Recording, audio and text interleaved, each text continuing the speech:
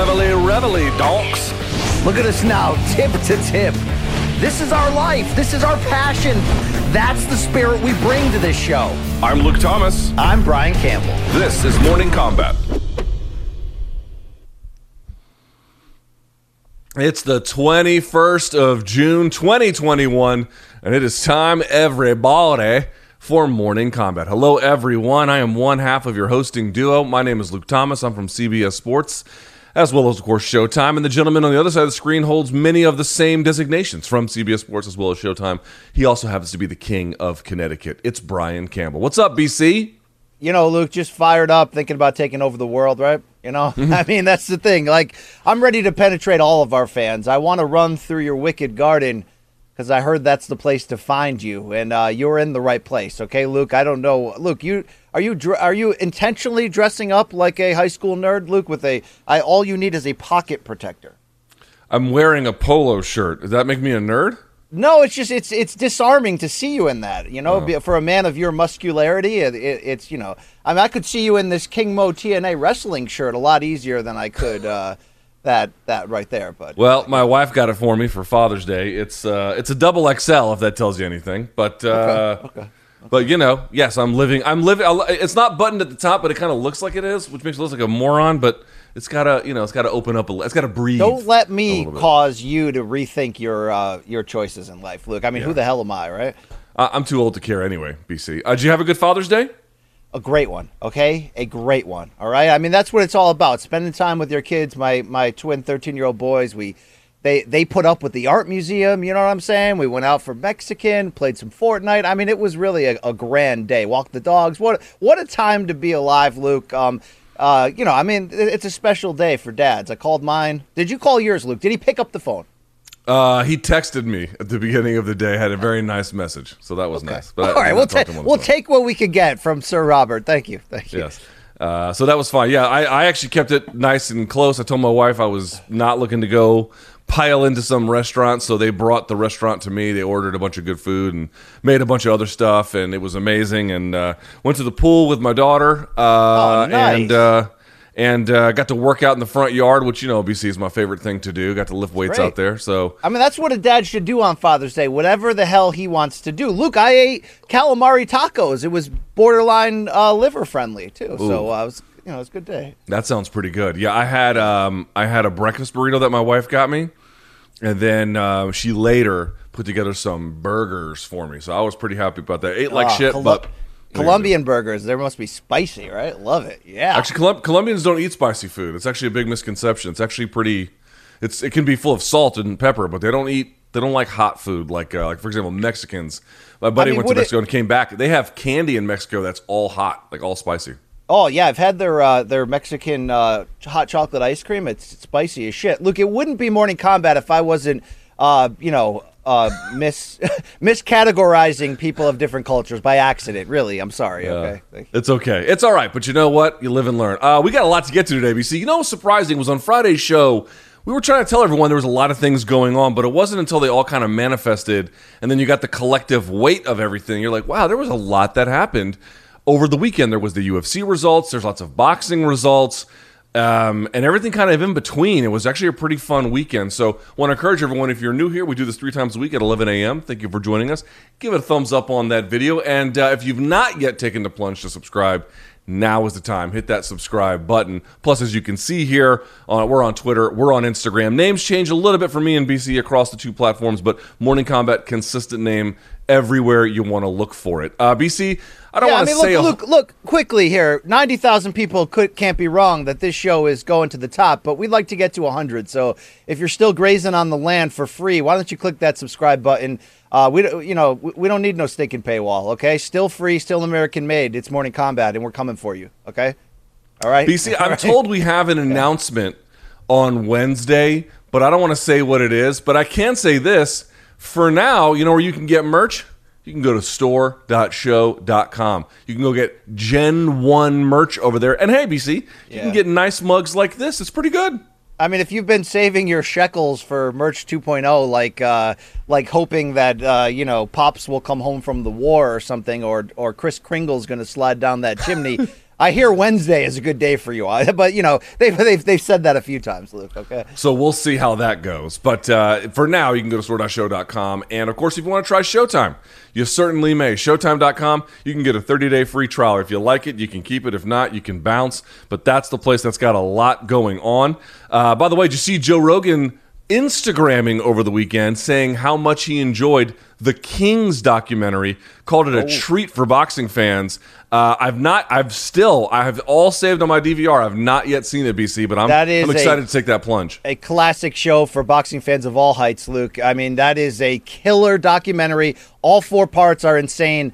Let's just remind the people that these 4 all-time greats fought each other 9 separate times over 10 years in the 1980s. Hagler, Hearns, Leonard, Duran. And I'll be chatting with Al Bernstein of Showtime fame later today about that doc. So check out that bonus content coming to Morning Combat this week. Should be a nice chat. A can't miss doc. If you like The Last Dance with Jordan, if you like The Damn Tiger King, Outcry, some of the great docs we've seen over the quarantine, Luke, this is as good or better. Okay, and that's some elite company we're talking about right there. And also, if you get Showtime or you try it for 30 days, the Tekashi 6ix9ine documentary is actually really good. It's actually not gonna watch my it, wife liked it.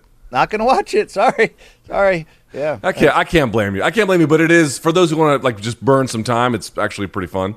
And the guy Giancarlo Esposito, who plays Gus Fring in Breaking Bad, he narrates it. So that's fun.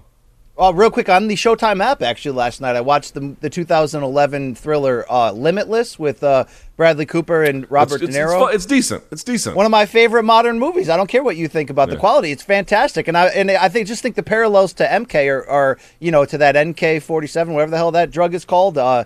It's very on par, Luke. Let me just say something. If that drug existed, there's not a doubt in my mind I would take it. I'd absolutely take it. I don't care what the side effects are. Okay. We used to think we found that drug in 2002 when they invented Adderall, but we were wrong. We were dead wrong, Luke. We were dead. Have you ever taken Adderall? Luke, I don't really want to relive people's sins on the air here. Can we get into No. UFC What I mean night, is, okay. Let me ask you a different way.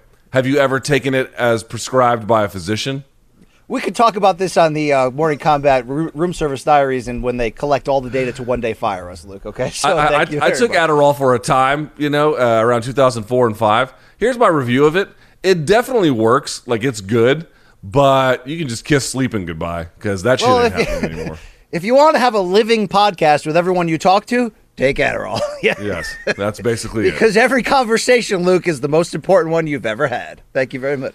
And then lastly, if you want to email the show either for Wednesdays, fan submissions, or for Fridays, Dead Wrong, or for any other kind of reason, just email us. morningcombat@gmail.com is the place to be. All right, so we got a lot to get to today. We have your questions, DMs from Donks. We have BC's Have You Seen This Shit? But for now, BC, you and I have to tackle the big 5 topics. You ready to get this started? Let's do it.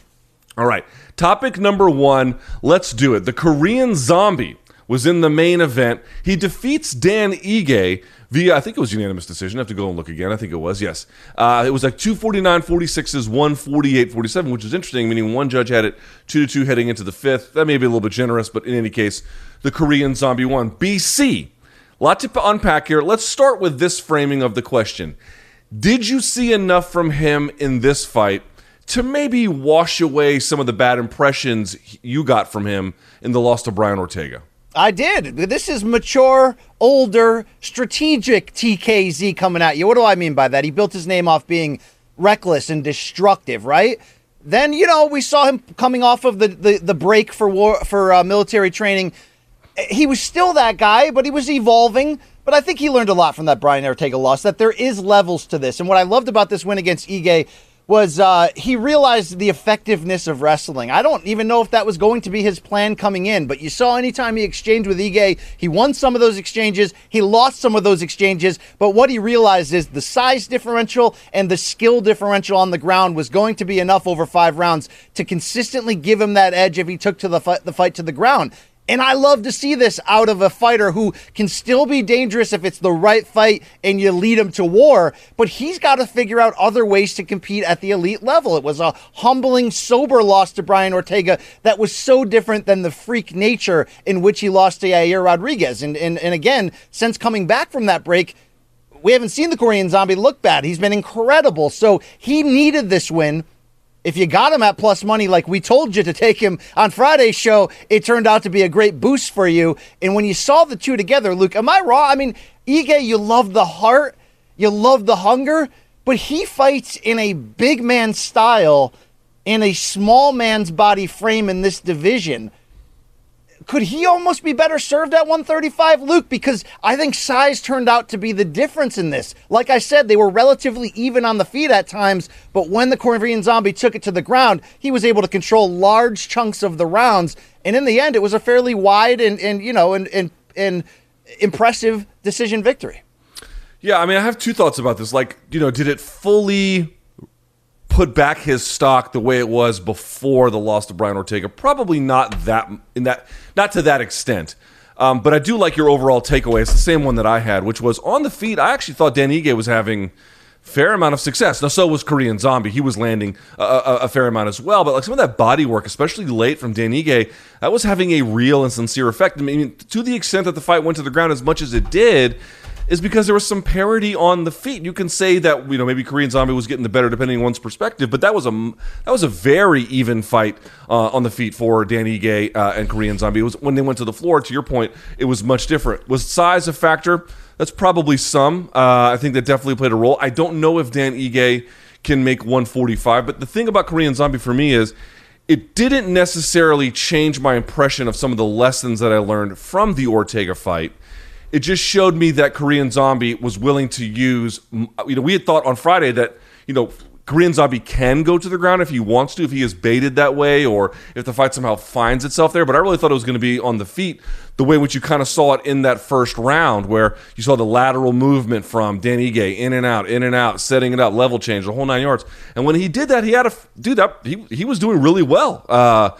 But Korean Zombie realizing that's just not enough at this point. Remember, big reason why he got stung in that Ortega fight was he got hit with a spinning back elbow or the spinning back forearm. And when that happened, once that bell was rung, he couldn't unring it. He never really could recover. It just shows you that there's a lot of chaos on the feet in MMA. It's just way too many variables you have to kind of plan for. I mean, a big reason why St. Pierre was such a dominant wrestler late in his career especially was, well, one, he was very good at it, but two, BC, this, he got his bell rung a few times standing up because it's just really hard to not suffer some kind of a fate like that if you do it long enough. Let me ask you to split the difference between the levels of our analysis right there. I looked at it as a plus, the way Korean Zombie made the adjustments, saw the advantage he had, and leaned on it. Did you look at it more like Korean Zombie leaning on the wrestling was because he didn't trust himself striking with Dan Ige, and you almost wanted to see the TKZ of old walk down the smaller fighter and stop him? Because I looked at it as a mature, educated victory. He didn't have to go the hellacious route, and he still found a way to win convincingly. No, I definitely agree with you. I think you're on the money with this. I think, once you realize that Dan Ige is having some success, however much you want to say, he was winning, he was not, whatever, it was enough for alarm bells to start going off in Korean Zombie's head, and that's when he decided to then use the full totality of his repertoire, and that's what got him the victory. I think that's a smart call by him. I think it was the right call by him, quite frankly. And obviously, in the end, it proved to be the intelligent decision by virtue of how the fight went. I'm merely pointing out that, did we learn that he could fix all the problems and all the deficiencies on the feet that he may have taken into the Ortega fight? Less so, I think you can make that kind of improvement, at least fight over fight, and more that you can realize, I've got all these other skills. Why am I just letting them go to waste if I'm experiencing difficulty in this very, very chaotic... I mean, the ground can be chaotic, BC. It can be, and lots of things can go wrong. But I tend to think there's more chaos in MMA when you stand, and I think he's beginning to realize you don't want to suffer too much from that. One more thing, by the way, that's for a guy who got hit with a spinning back elbow and from Yair Rodriguez, and the one from Brian Ortega. You can't.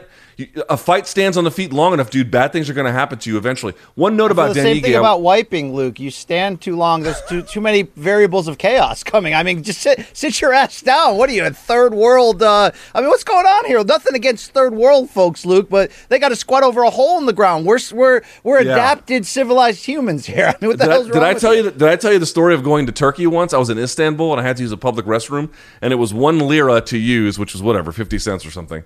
But the guy didn't have toilet paper, so he was literally tearing pages out of a phone book and handing them to us. I was like, and it was for a hole in the ground. And I was like, you know what? I'll just shit my pants, actually. Thank you, sir. I'll have a guy's named none of this. Singh here. Yeah. Well, that's well, no, Singh is Indian, not Turkish, but okay. That is your homeland. Don't be. See, Luke, you tried to tell me real quick. Yeah, you don't like when I go off the exit here. I get it. You tried to tell me that you weren't actually born in India. You were born on sovereign U.S. territory within the country of India. Luke, yes. Dude, I don't understand that, Luke. And people go, "Oh, BC should be in this chair." How does he not understand that, Luke? Shouldn't you be an Indian citizen? I mean, you're a man of the world. No, I wasn't born in Indian territory. Why would I be an Indian citizen? Anyway, I do want to say one note about Dan Ige, if I may, BC. I know that this win was the win for Korean Zombie, but his loss was maybe a little bit discouraging. But I really want to caution folks, to your point, BC, maybe he drops to 135. I don't know if that's in the cards or not, but it's certainly a possibility. The other thing is this, man. I've seen these guys. I've been around MMA long enough to know there's a certain set of guys who they get good wins, and they maybe don't beat the great ones in their division for a long time. But if they stick it out and you let a few more years pass where Dan Ige is only 29, where he gets to 31 or 32, that 3 years of accumulated training and wisdom, that's the thing that puts them over the edge. So what I want to point out about Dan Ige is maybe he's not going to get to the place he wants to be as fast as he wants to, but if he's patient and he keeps doing what he's doing, I really believe this. I want to be very sincere about this. I think down the line, he can be an elite player in this division. Maybe not right now, but don't count out Dan Ige just yet. I'm very honest about that. Fair point. Okay, so BC, Korean Zombie calls for a fight with the injured Max Holloway afterwards, saying, I have punching power, he doesn't. Is that the right fight for both Korean Zombie and Max Holloway? Where are we on this? I don't know. I just saw the BC 90s counter jump up there for no reason. I'll say that, look, Jair Rodriguez has that fight. UFC trying to actively reschedule it per the sources in reporting there. I think you got to argue who has the one-upness on more deserving to be in a number one contender bout, Korean Zombie or Yair. Well, it'd be Yair. He beat him, right? And he's not coming off of a defeat as recently. So I like the fact that he's punching up, meaning Korean Zombie, and trying to look, who can I beat that will get me the title shot? Because that's what the guy wants, right? That's what they're after in this game, of course. I don't think he's going to get that. So you really have to then look, who's not hurt, who's not coming off a loss in that mix. We mentioned Josh Emmett's name before. If he can come back healthy soon, that would be a great sort of, advancement fight to figure out who's going to be right up there to the front of the line. I think that's more of a realistic turn. But again, Korean Zombie's got a name. You stay by the phone. You never know what can happen, Luke. I have to say, if they could find a way to make Korean Zombie versus Max Holloway, I'd really love that fight. I actually think that Max Holloway probably puts a beating on him over time.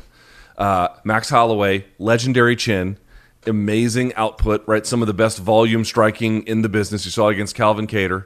Does he have that one punch gotcha power? No, I don't think he's got that, but he absolutely devastates people. Brian Ortega was sat out for 2 years after that loss. I realize it's a series of complicating factors beyond just the loss itself, but still, look at the beating he put on Calvin Kattar. In some ways, it's almost worse than just getting your lights shut out, one-punch KO. Plus, as we all know, Max Holloway may be some of the best takedown defense in all of the UFC. Korean Zombie wants that fight. I'd love to see it for the action, but I would favor Max Holloway to win that one by a wide margin. Of course you would. And footwork-wise and game planning-wise, you would think he would have a one-up. We would have to see the Korean Zombie of old in that fight. You're not going to take Max down at will. You'd have to go in there and try to get him into a war and try to hit him with something big. But again, Max has the plus abilities in all of those categories, including chin, that it's hard to get over the top. I think the best news here, Luke, is the top end of this featherweight division is as good in terms of legitimate title contenders as any division we have in the sport. I mean, lightweight and bantamweight, a little bit above it in the power rankings. I love me some women's strawweight, but featherweight is right there. I really hope my guy Zabit Magomedsharipov can get healthy and get back in there, because he only adds to this conversation. I mean, just listen to the top 15 here, BC. I'll just real very quickly. So, first of all, Volkanovski's not ranked because he's your champion. So, number 1, you have Holloway. 2 is Ortega. 3, Rodriguez. 4, Korean Zombie. And this will shuffle around based on the results, but this is where it stands at the moment. 5, Calvin Kattar. 6, Josh Emmett, to your point, who I think is criminally underrated. Dude, it does not fall off from there. 7 is Arnold Allen, maybe the most underrated fighter in UFC. 8, Danny Ige. 9, Barboza. 10, Giga Chikadze. He's looking for a big fight. 11, Sadiq Youssef, the fighter of the future. 12, Bryce Mitchell. 13, undefeated Movsar Evloev, however you pronounce his last name. And then 14, Shane Burgos. And 15, Alex Caceres. Dude, yeah. It's just hammers top to freaking bottom over at 145. Yeah. It's like showing up for Rocco's prostate exam. You know, I mean, it's the same thing, Luke. Right? You know. By the way, what did you? You're gross. What did you make of the scoring? How did you have the scoring of that fight? Yeah, I felt 4-1 was adequate. Yeah. What about the 2-2 thing? I did not have it that way. No. But if you wanted to have the first round and by the way, all 3 judges had it the first round for Ige, which even I wasn't so sure about. And then some didn't give him the 4th. And I was like, wasn't the 4th his best round by far? I didn't understand some of the scoring there. Well, let me ask you this, Luke. Do you think the judges are being overly critical of the fact that I thought Korean Zombie strategically was able to get takedowns when he needed them, but let's be honest, he wasn't able to maul Ige once he was on top? Do you think they're holding that against him? Maybe, although, you know, that one, he got the back a couple of times, and he held it for a good long while and then was threatening with the chokes. And there was, I mean, some of that hand fighting that Dan Ige was doing, like, if he made just one more tiny mistake, the fight's over. Like, he let it get pretty far. You know, obviously, Dan Ige's got extremely good hand fighting. He could play at some of those margins, but still, that was dangerous territory. So shouts to him for getting out of it, but still, that was rough. I don't know. It's just the thing for me is it's like, I know that the modern criteria for the 10-9 must system is a big improvement over what it was before, which means if we can get this far, there might be some similar updates that we can get in the future to make it even better. But I still don't think this is the way we have it, the right formula. I still don't think it accurately gauges what is happening in a fight. And so you get sometimes these weird results where between the scoring criteria being sometimes hard to implement, and also, BC, I'm going to say it again, watching on TV is not the same experience as watching a fight right on the cage. They don't look the same. They don't sound the same. In many cases, they don't feel the same in terms of who's winning and losing. If it's close, you're going to get dicey shit like that. So yeah, no, people that haven't had the luxury, whether as a fan or a journalist, to sit literally in the first or second or third row there of a boxing or MMA fight, you don't know the true volume of the punches, meaning the power, not volume, sorry, the power, the impact of the punches in strikes until you're there. Seriously, you know, there's strikes that look on TV like they're landing, and they are, but you can really see who's moving who's making the other one back up in person. I just feel like, Luke, MMA judges used to overscore the impact of being able to take somebody down. Now I feel like they're course correcting too much in the other direction at times, right, where if you're not doing damage, and Luke, maybe this is a filthy casual boxing guy taking, you know, bring it. I'm fine with that. That's okay. Whatever I don't care what you think about me. Anyone out there. All right. I'm here to steal your fans. Maybe even your girl too. I feel like, Luke, not scoring defense in MMA makes no sense to me. I get the idea of like it's a fight, so damage is going to take, you know, most into account, and there are a lot of boxing judges who score damage above everything else, and I respect that. It's a fight. You're going for the knockout. A lot of times the big debate is the elusive puncher and boxer against the hard-hitting guy who maybe didn't land as much, but he did damage. I get that. Foundational theory. But in boxing judging, in the five sort of categories that boxing judges look at, defense is a big part of that. If you're somebody like Floyd Mayweather and you can make somebody miss and it can open up room for you to counter and do, I mean, it's part of it. In MMA, Luke, I feel like there's more ways that defense is important, including takedown defense can completely change a fight. And we're supposed to just not add that into the scoring in terms of the quote unquote ring generalship or cage generalship. I don't understand in MMA how that's not a thing. Can you enlighten me as the filthy one next to you? Yeah, I don't have much to say beyond that. I'm not.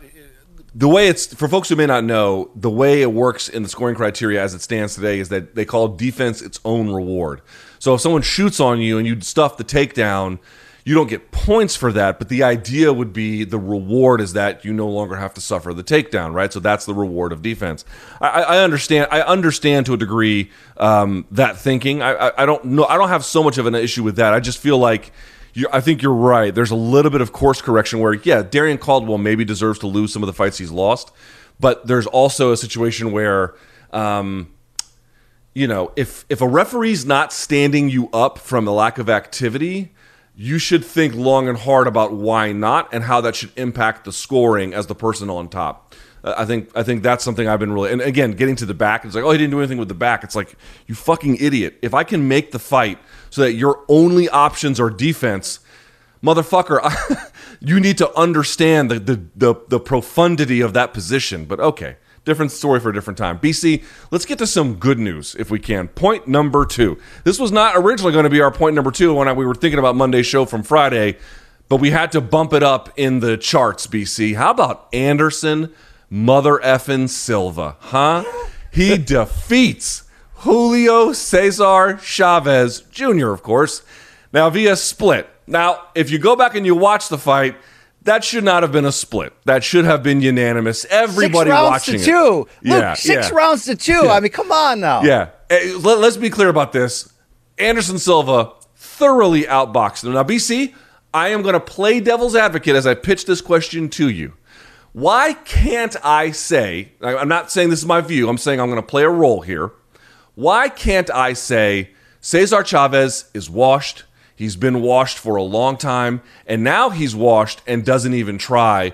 What's the big deal? BC, tell the audience, what's the big deal? I mean, there are a lot of layers to it, so many layers that you can lean in either direction. So, Luke, let's start with this. I tweeted something out that, you don't always get the full context in a tweet, right? But I meant the spirit of what I said. I said for the many fails that have happened in the boxing career of Julio Cesar Chavez Jr., particularly the second half after his short-lived middleweight title reign, this is by far the worst, the bottom floor. Worse than when he quit against Danny Jacobs and faked an injury and got pelted by fans. I mean, let's not forget, Luke, he walked out to the ring in Guadalajara, in Mexico, his home country, with his dad in the main event against a Brazilian guy from another sport and got booed on this night after missing weight again. So we're talking about a guy who you cannot forget has become a full-time clown. I laid it out on Friday's show, Luke. It's like fight after fight. It's like, oh, that one he quit, that one he missed weight, that one he got a gift decision against a smaller guy. Like, it's been a joke. Yet I stand by what I said. This is the lowest moment. Okay, and then I got a lot of people going, BC, like, you got to put some respect on Anderson Silva's name. He had 2 pro boxing fights. He's got better boxing than any MMA guy ever. That can all be true. He's also 46 years old. Like, I'm going to get to the part in this analysis where I give Anderson a shitload of praise. This was a feel great moment, not even feel good. But let's frame something effectively here. Chavez losing to Anderson Silva, even at 35 here, in his own sport, in an 8-round real fight, no shenanigans, is worse than the MMA equivalent, which is old-ass Ray Mercer knocking out Tim Sylvia with 1 punch in regional MMA after Sylvia became washed. Why? Because at least old man Ray Mercer got, quote-unquote, got lucky with what he brought to the table, a puncher's chance. This was Chavez in his own sport getting outclassed by a guy who's ancient. Now, again, Anderson Silva's a legend. The hand speed, the foot speed, I mean, it was incredible. He's a different level than other people. But when you take into full totality the slide that Chavez Jr. has had, starting with the pink underwear in the build-up to the Sergio Martinez fight, where he didn't train at all, slept in late, wouldn't even go to the gym, and had to rearrange the living room and bring Freddie Roach and his pops in to yell at him. This is the bottom floor. This is rock bottom to go in there in a fight, which he had no business letting this happen. Luke, it's the way that he lost this fight that was so disappointing for him and for boxing in a way. Again, takes nothing away from what we're about to say nice about Anderson Silva. But Anderson Silva made Chavez not do the one thing that he still has, Luke. Like, he's built big, even though he's the smaller fighter in this, and he can cut inside and go to the body. A 46-year-old retired MMA fighter forced him off of the only game plan he had coming in and cut him.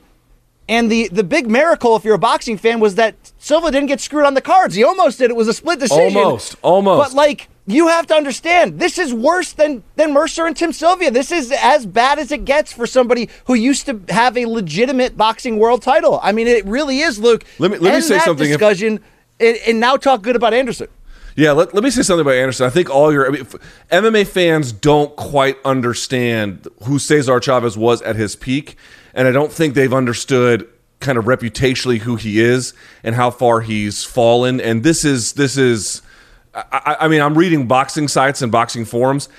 Boxing fans are more than done with him. They're to the point now where they couldn't get up for interest with him if their lives depended on it. But let's say something nice about Anderson Silva, and not just something nice. Let's say something truthful about him. Dude, that fucking rocked.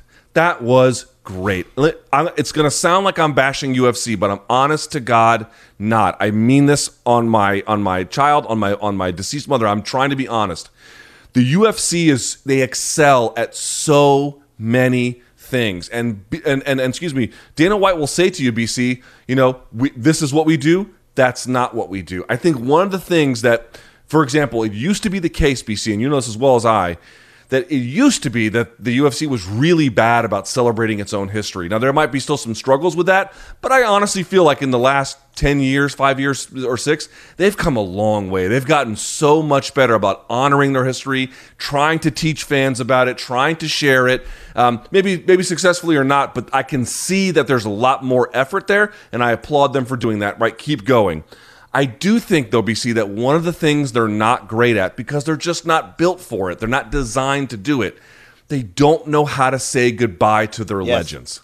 They're not good at that, because usually if someone is in the stage that they're in where they can't win anymore and they're kind of old, they'd be long gone. But because they're legends, they kind of hang on and blah, blah, blah. And sometimes in the case of BJ Penn, which is a little bit different, they can be self-destructive and you're trying to help them, but they're not good at giving that exit to that really decorated fighter, with a couple of exceptions here or there. Silva's exit from MMA, or at least from UFC or whatever it's going to end up being, we'll see if he goes back to MMA or something, BC. But that fight against, not Brunson, I'm sorry, Uriah Hall in the Apex, I mean, it's a perfectly fine fight in some ways, BC, but no crowd, no celebration, no nothing. It felt, in retrospect, watching this, so empty. BC, tell me if I'm wrong. Anderson Silva, he was so, if nothing else, happy. He looked like he was having the time of his life. And that was missing from the end of his UFC run. Not just happy, he looked great. So look, again, both things can be true at the same time. It's a dark day for Chavez Jr. in boxing to some degree, no question. But Silva went in there and did things, Luke, that I don't think we thought he was going to be able to do. Keep an aggressive fighter off of him. Now, look, you do have to look closer at a few things. One, Silva has retained, like aging Roy Jones a few years ago, he still retained a good amount of speed and reaction, and the footwork was incredible. But I think the biggest credit you have to give Silva was making that adjustment from MMA footwork to boxing footwork in such an insanely short amount of time that he actually bedazzled Chavez Jr. He gave Chavez Jr. reason, like I mentioned, not to come forward and do what he was supposed to do. Put his head down, get inside Anderson's chest, even if it's dirty and gross and borderline illegal, and just pound away at the body and win a gross decision. That was like the best case scenario for Chavez Jr. What we do have to look at is a couple things. Chavez Jr. never had good foot speed, even in his prime. Like I said on Friday, he took advantage of the fact that he could make 160 in almost dangerous fashion and then rehydrate up to like stupid levels, like 175, 185, like stupid levels, and he had a size advantage and he wore guys down. Once Chavez Jr. went up in weight, you saw the skill difference, and most importantly, you saw the heart difference. He's a front runner. If he's not in the lead in a fight with an advantage, he's going to find a way out. So those factors came together to give Anderson Silva a chance, which is why, Luke, on Friday I said, look, with Chavez's history of quitting if things get hard, could this be more competitive than we realize? Now, at the end of the day, I still leaned with everybody else and said, it might be, but look, Chavez Jr. is still going to win a decision here, right? No, not right. This is where you got to give Silva credit. His footwork was incredible. His angles, he was able to do the Anderson Silva tricks of calling them on and ducking out of the way. But the best and biggest surprise was that he disarmed. Yes, Chavez was smaller, but he's still a very large man with a big frame. He disarmed and gave Chavez reason not to actually fight, to basically roll the dice, go to the scorecards, get on the microphone and say, oh, I thought it was a draw. Like that, like the fact that he did that, Luke, even with Chavez's history of quitting, Yes, both things can be true. It's a dark day for Junior and a bright day, to your point, in almost like a retirement tour. Bring him his flowers. Anderson, I made you a painting, okay? This is for you. Let's give the guy his flowers, Luke. What a freaking incredible performance, all right? I mean, seriously, like all things considered, what a surprising, heartfelt, emotional, amazing performance. Let me say a couple things here, BC. First, actually, a couple questions, if I may. First question. Does a win like this for Anderson Silva make us want to rethink these boxing MMA crossover sideshows? Because here's the thing. We went into this being like, oh, the MMA sadness where all our heroes are going to get knocked the fuck out tour continues. And then Silva goes in there, trained hard, quite obvious, or at least trained enough, and looked great, to your point. He looked like he was 5 years younger. I mean, it was unbelievable how much better he looked. And then you could see the happiness on his face. And look at how we're talking about him here. Like, obviously, this thing took on way more gravity than skeptics like me and many others out there thought it ever could. So do we need to rethink some of these crossovers? And two, BC, forget about maybe him fighting Roy Jones. Maybe that'll happen. Maybe that won't. Does this make you wonder what would be possible if MMA fighters, yes, they were locked into their UFC contracts, but they had the Ali Act protections on the boxing side, so that Roy Jones, Anderson Silva crossover could have happened years ago? What could that have been? What could that have meant? Have you rethought any of these things? Yeah. I wondered if Dana had gotten Zuffa boxing off the ground earlier as a spinoff of the UFC and basically my guys in the UFC, some of them want to try out boxing. Some of these fights we could make with boxers like Mayweather McGregor, like Silva versus Roy Jones. They're appealing to fans. They could be oddly competitive. Let's give them a space to do that where they're not violating their contract or violating the sport and creating some kind of ripple. You wonder if that could have been a success and maybe Dana missed part of that. You also wonder whether this spices up, which was the original point, the whole bubble right now of this Paul Brothers celebrity boxing thing. There's a few differences here. Like, one, Anderson Silva still got it, meaning he still got something. But two, he's a lot bigger, naturally, than Tyron Woodley and and Ben Askren. So he's much bigger frame to be able to compete against the Paul brothers, who in boxing terms, in terms of weight, are in that window between light heavyweight and cruiserweight. They're big boys, you know what I mean? Like, they've got a certain level of talent that they're building on, but they're big boys and decent athletes to begin it. You know, the first thing I said when I went to Puerto Rico last month, Luke, to interview Logan Paul, and I ran into Jake, I was like, Jake, congrats on your Showtime deal. I know you're looking for an opponent. Bro, you should really look at Anderson Silva, because I was meaning, like, there's a potential for a competitive fight there. He's a lot bigger than the blown-up, smaller ex-MMA welterweights. You know what I'm saying? Like, he's got a much more adaptable game to boxing. Didn't rely on wrestling and things like that. Yeah, great kickboxer, but has hands, has the natural sort of boxing movement. And again, I didn't even expect against Chavez, like we said, that he could adapt footwork-wise that easily. I mean, look, he looked like a pro boxer ready to do like Roy Jones level stuff. He really did. I know it's against Chavez. We got to temper our expectations. But in the realm of this celebrity bubble, for as long as it lasts, I feel like Anderson Silva can be a player. I feel like him against either Paul brother is actually like a kind of want to see that. I mean, am I crazy, Luke? People think I'm just on here to bang drums for shitty things that they don't want. But it's, and I'm trying, my liver's clean from gas station food. Doesn't mean I'm going to stop watching gas station fights if they excite me, Luke. I'm trying to be less of an asshole, believe it or not, these days about these crossover things, because one, it's like, yeah, a lot of them are, if not nearly all of them, are not for me. Like, I don't necessarily enjoy it, but sometimes some people do seem to get some enjoyment out of this. And honestly, watching Silva do what he did, I had a moment there I was like, we need to be, we don't want to give in to promoters trying to sell us bullshit, right? That's the thing we don't want to do. But at the same time, watching Silva so happy and honestly so fulfilled and doing, man, this guy has been pulling rabbits out of combat sports hats for 15 fucking years, and he's still doing it at age 46. Are you kidding me? It's not even in his goddamn natural sport. It's just unbelievable. Like, there has to be something to be said about that's a real, authentic experience he's having. It's one we're having. It carries some significance. It does help him. I'm just trying to navigate the space between accepting promoter bullshit and then being so cynical that you never allow the sun to ever shine in a little bit. And I thought maybe after this weekend, more of the latter is called for. BC. That's all. That's where my head is at. Final question about carnival bullshit, because we got important stuff to get into in the show. Yes. Both Paul brothers keep talking about fighting Mike Tyson. Would it get you to care since Mike Tyson started this new sort of celebrity revolution here? I mean, I know KSI and Logan Paul did. Again, I'm not going to be the hater. I'm not, but I'll just be honest. Like, that shit's not for me. Like, I'm not interested. Okay. I don't. To be honest with you, BC, I don't know what I'm interested in this crossover stuff.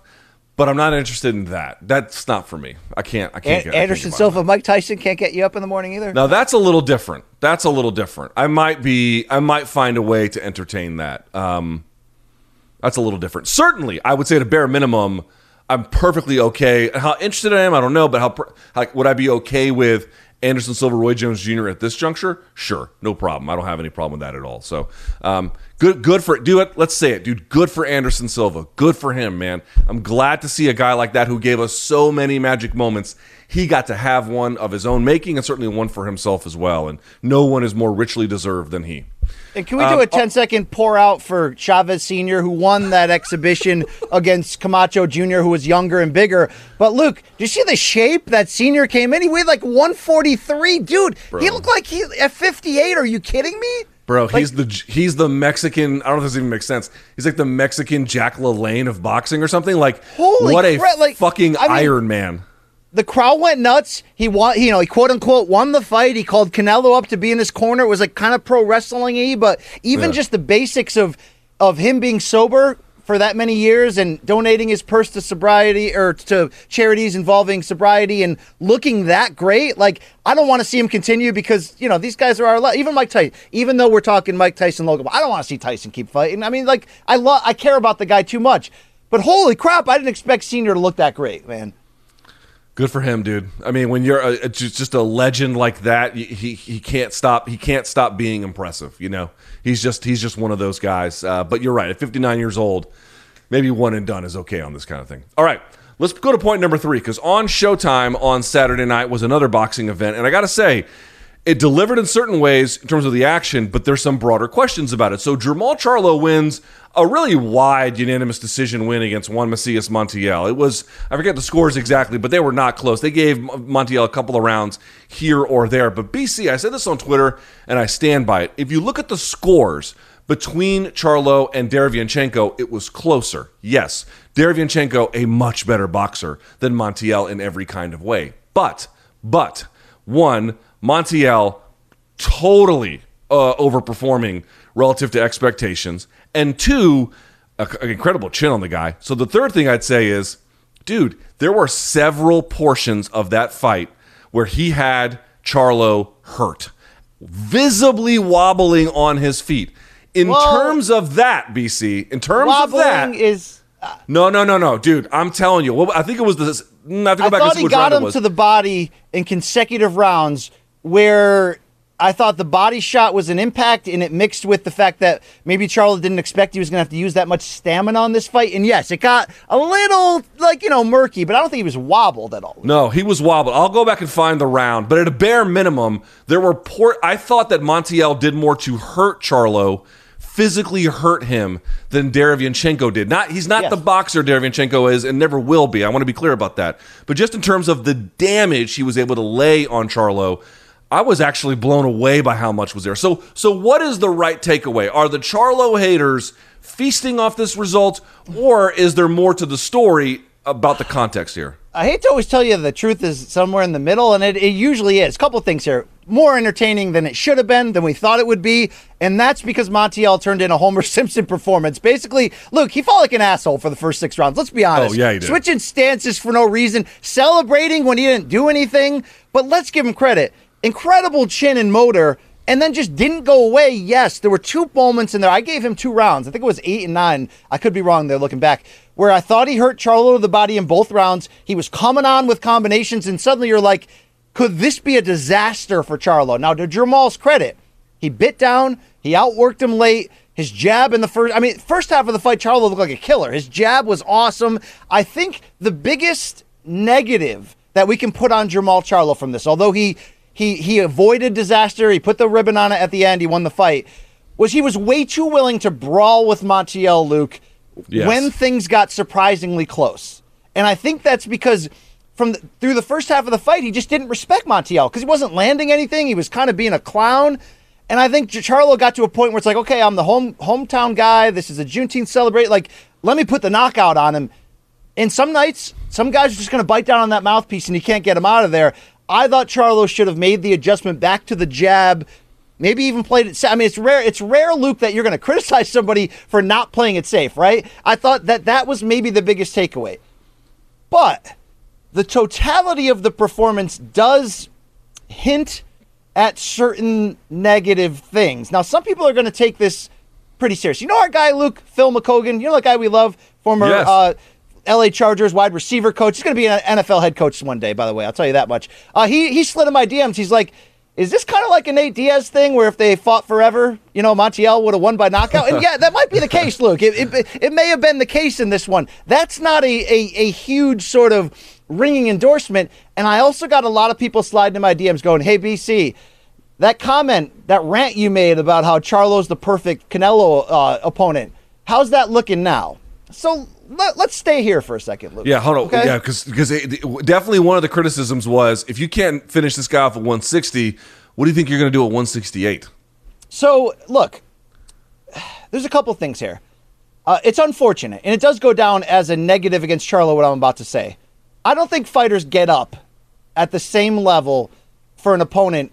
Should they, across the board, whether they're fighting a stay busy, a mandatory, or a 4-belt unification undisputed fight? Should they get up the same, train the same, be the same level of intensity? Yes, the great ones are. Canelo, whether he's fighting Yildirim in a stadium or anybody, he comes ready. Luke, but if you're mowing your lawn, right, and you're just mowing it, or you're mowing it on a Saturday morning because you got company coming over in 2 hours, you're probably going to step up your game and then round out the edges and make it look kind of nice.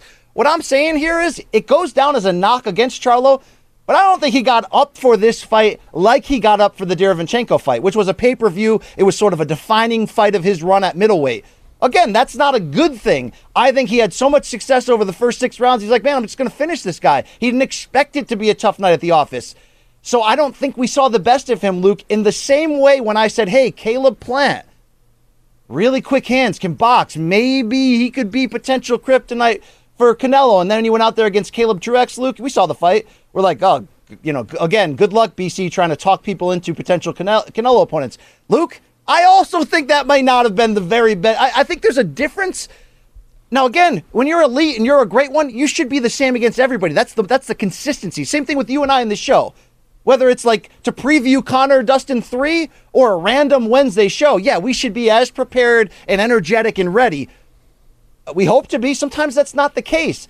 I think Jermall Charlo is a lot better than that version we saw on Saturday against Montiel. I also think Caleb Plant's a lot better than that version we saw against Caleb Truex, who he thought he was probably going to finish him. Truex bit down and made it a little bit harder. I think in both cases, if they are getting trained and ready for Canelo, you're going to see a better version. So is that an excuse? No, but I do think it's part of a reality. Now, the other half to this argument, I saw a great tweet from Stephen Breadman Edwards. You know him, Luke. He's used to be Julian J. Rock Williams' trainer, one of the smartest guys in the game. Let's read this real quick. It's hard to have a truly great peak fighting every 8 to 9 months in your prime. It's not ring rust. It's simply not fighting enough. It's not every 6 months anymore. Very few all-time greats or Hall of Famers will be from the 2008 Olympic class to present. They simply don't fight enough to sharpen their skills. Look, I thought this was a brilliant statement about modern boxing or MMA today. Particularly in boxing, as the stars start to make legitimate money, they tend to fight less. We tend to only see the big names twice a year. We hadn't seen Jermall Charlo since last September, right? It's been a long time. What that creates is if you have an off night at the office where you're a little bit flat, when we're only seeing you twice a year, Luke, then you're only as good as your last performance. We can tend to overvalue or sometimes overrate people based on one performance. I think that's actually true. Do you know what Canelo is doing right now outside of putting his career in his own hands in terms of the promotion and being able to fight as active as he wants? The fact that we've seen Canelo almost like 6 times in the past year and a half. Look, he's so sharp every time out because he's fighting every 3-4 months. Remember when Conor McGregor had that insane run in 2015 and 16? Where he exceeded expectations and found out how great he could be and hasn't been able to equal that again? He was fighting every 3 to 4 months. Now, that kind of grind will catch up with you, especially if you go through some battles or just the wear and tear of training. But that's how the old timers used to do it. Now, they did that, Luke, because a lot of times financially they needed to, but that's why people didn't get down in the past if a guy took a easy stay busy, because they were fighting 4 or 5 times a year. Remember when Oscar De La Hoya, before the partying and drinking, fought like 5 times as an elite welterweight in like 97 and 98 in a calendar year? That's the best stretch of his career. Activity does mean something. Am I excusing Jermall Charlo for the fact that it was a little bit of a subdued performance in which he was in some ways lucky to hang on? I'm not making excuses. I am telling you those factors are part of it. And if Jermall Charlo is fighting Canelo 3 months from now, I think we're going to get a more dialed in, better version. I think that's just the reality of life, Luke. Let me play devil's advocate one more time, because I agree with your analysis. I just want to hear what you have to say. How do you explain Floyd Mayweather taking huge stretches off of his career and more or less not losing a step? 1, he's an alien. 2, he doesn't take time off. He's in the gym like all year, in the middle of the night, all the time. But he wasn't actively competing. He was not actively competing. Rare is the fighter in combat sports who can take 1 to 2 years off and come back and look just as great. When Sugar Ray Leonard did it against Hagler, we were like, holy crap. When Dominic Cruz did it against Mizugaki and then against Dillashaw, we were like, holy crap, right? I mean, it's rare. Dude, it is. Let me just say this in defense of Jermall Charlo. Listen, that was a good-ass fight. That was a fun fight. I mean, if you were expecting like a walk in the park, okay, you were surprised. But you can't say you were bored. I mean, it was very good. The other part was, I think, this was the sense I had, BC. Through the first 6 rounds, I felt like Charlo was really close to a finish, especially right around that. I think it was the 6th round where he had him on the ropes. I thought the referee was going to step in almost at any moment there, but he just did enough to hang on. And then I think Charlo was like, well, fuck it, I'm just going to get this guy out of here. And then he stood in front of Montiel, and Montiel began to walk him down a little bit. And then they just had a firefight in the middle, and that's when Charlo began to take a lot of shots. I mean, some of the things that Charlo, you can say positively about him is like, dude, he took a lot of punches. I said it on Friday's show. He also has a good chin. You can't lose sight of it. You saw some of that there. Also, here's the other part in defense of Charlo. Dude, he hit Montiel with every big punch he has. And you could see the sweat flying off of his head in HD every time Charlo landed on him. People must have been getting sprayed in the first few rows outside of the ring.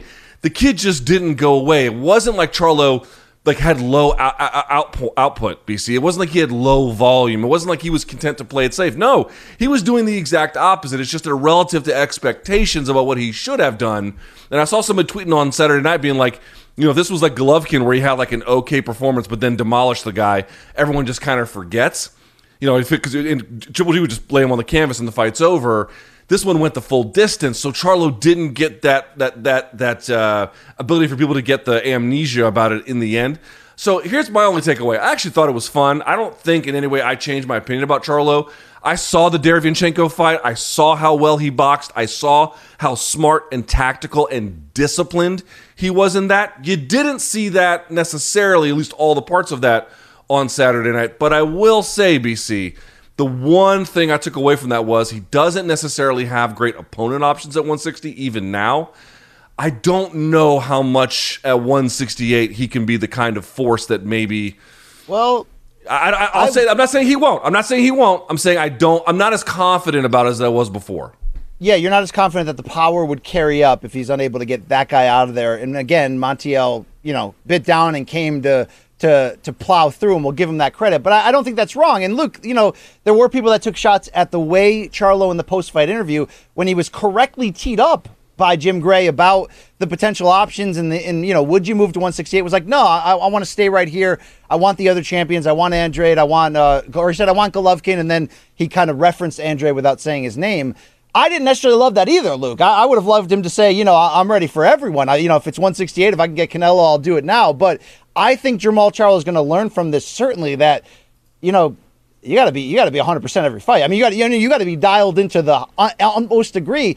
But did you learn from the first 6 rounds, at least again, against maybe not an elite opponent, Montiel, that with that heavy jab, with that footwork, with the way he was working in the uppercut, I mean, I still saw the foundation of everything that's great about Jermall Charlo. Yes. I still saw a guy who's going to do big things. Yes. But now he's going to have to prove even more to us, like you mentioned. If 68 is in his future, he's going to have to prove that the power is going to have an impact there. Sure, for sure. Yeah, and again, if you watch the Derevyanchenko fight, it's hard to walk away and be like, oh, this guy can't box. It's just that I don't know if he took Montiel lightly. I don't know if Montiel is just way better than we think. Certainly he's a lot more durable than we had previously understood him or whatever. But did you get the best of Jermall Charlo on Saturday night? No. But I'm not ready to be like, oh, well, you see, we pulled back the curtain and here's the truth. Yeah, it wasn't necessarily his best night, but it was an exciting night, I think. All right.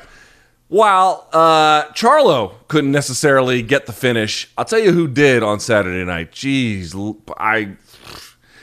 wow. The monster is real, folks. Let me say something. Brian Campbell, however long ago, was like, you got to check this guy out. Because remember, I hadn't been covering boxing for a long time, trying to play catch-up, and BC's been giving me like some helpful tips about where to look and where not to. One guy he has never wavered about is Naoya Inoue, the monster.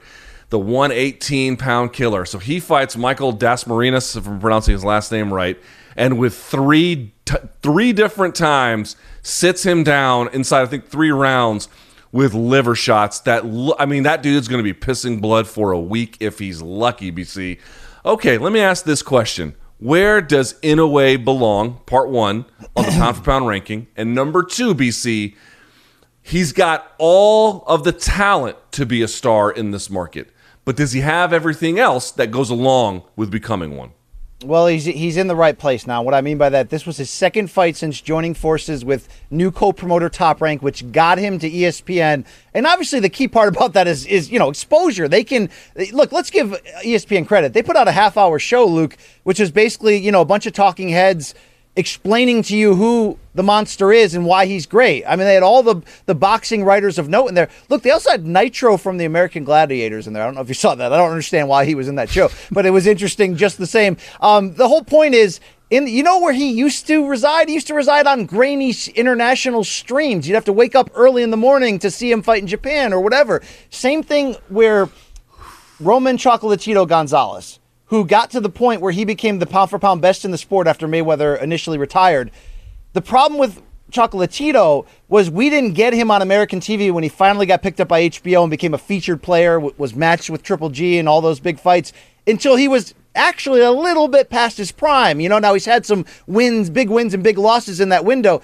The good news is, at 27 or whatever he is, we're seeing Naoya Inoue in his absolute prime. So can he become a star? Well, He only will where he is now, at ESPN, where the casual fan can get explained who he is. And I think, Luke, he does have a style where the language barrier means nothing. Now, he doesn't speak English. He's not particularly interesting on the microphone, and I say that because he's very, very overly respectful, which we see a lot of athletes that come from Japan, and damn right, let's shout that out. But, he's not a guy that's going to come out there and talk trash.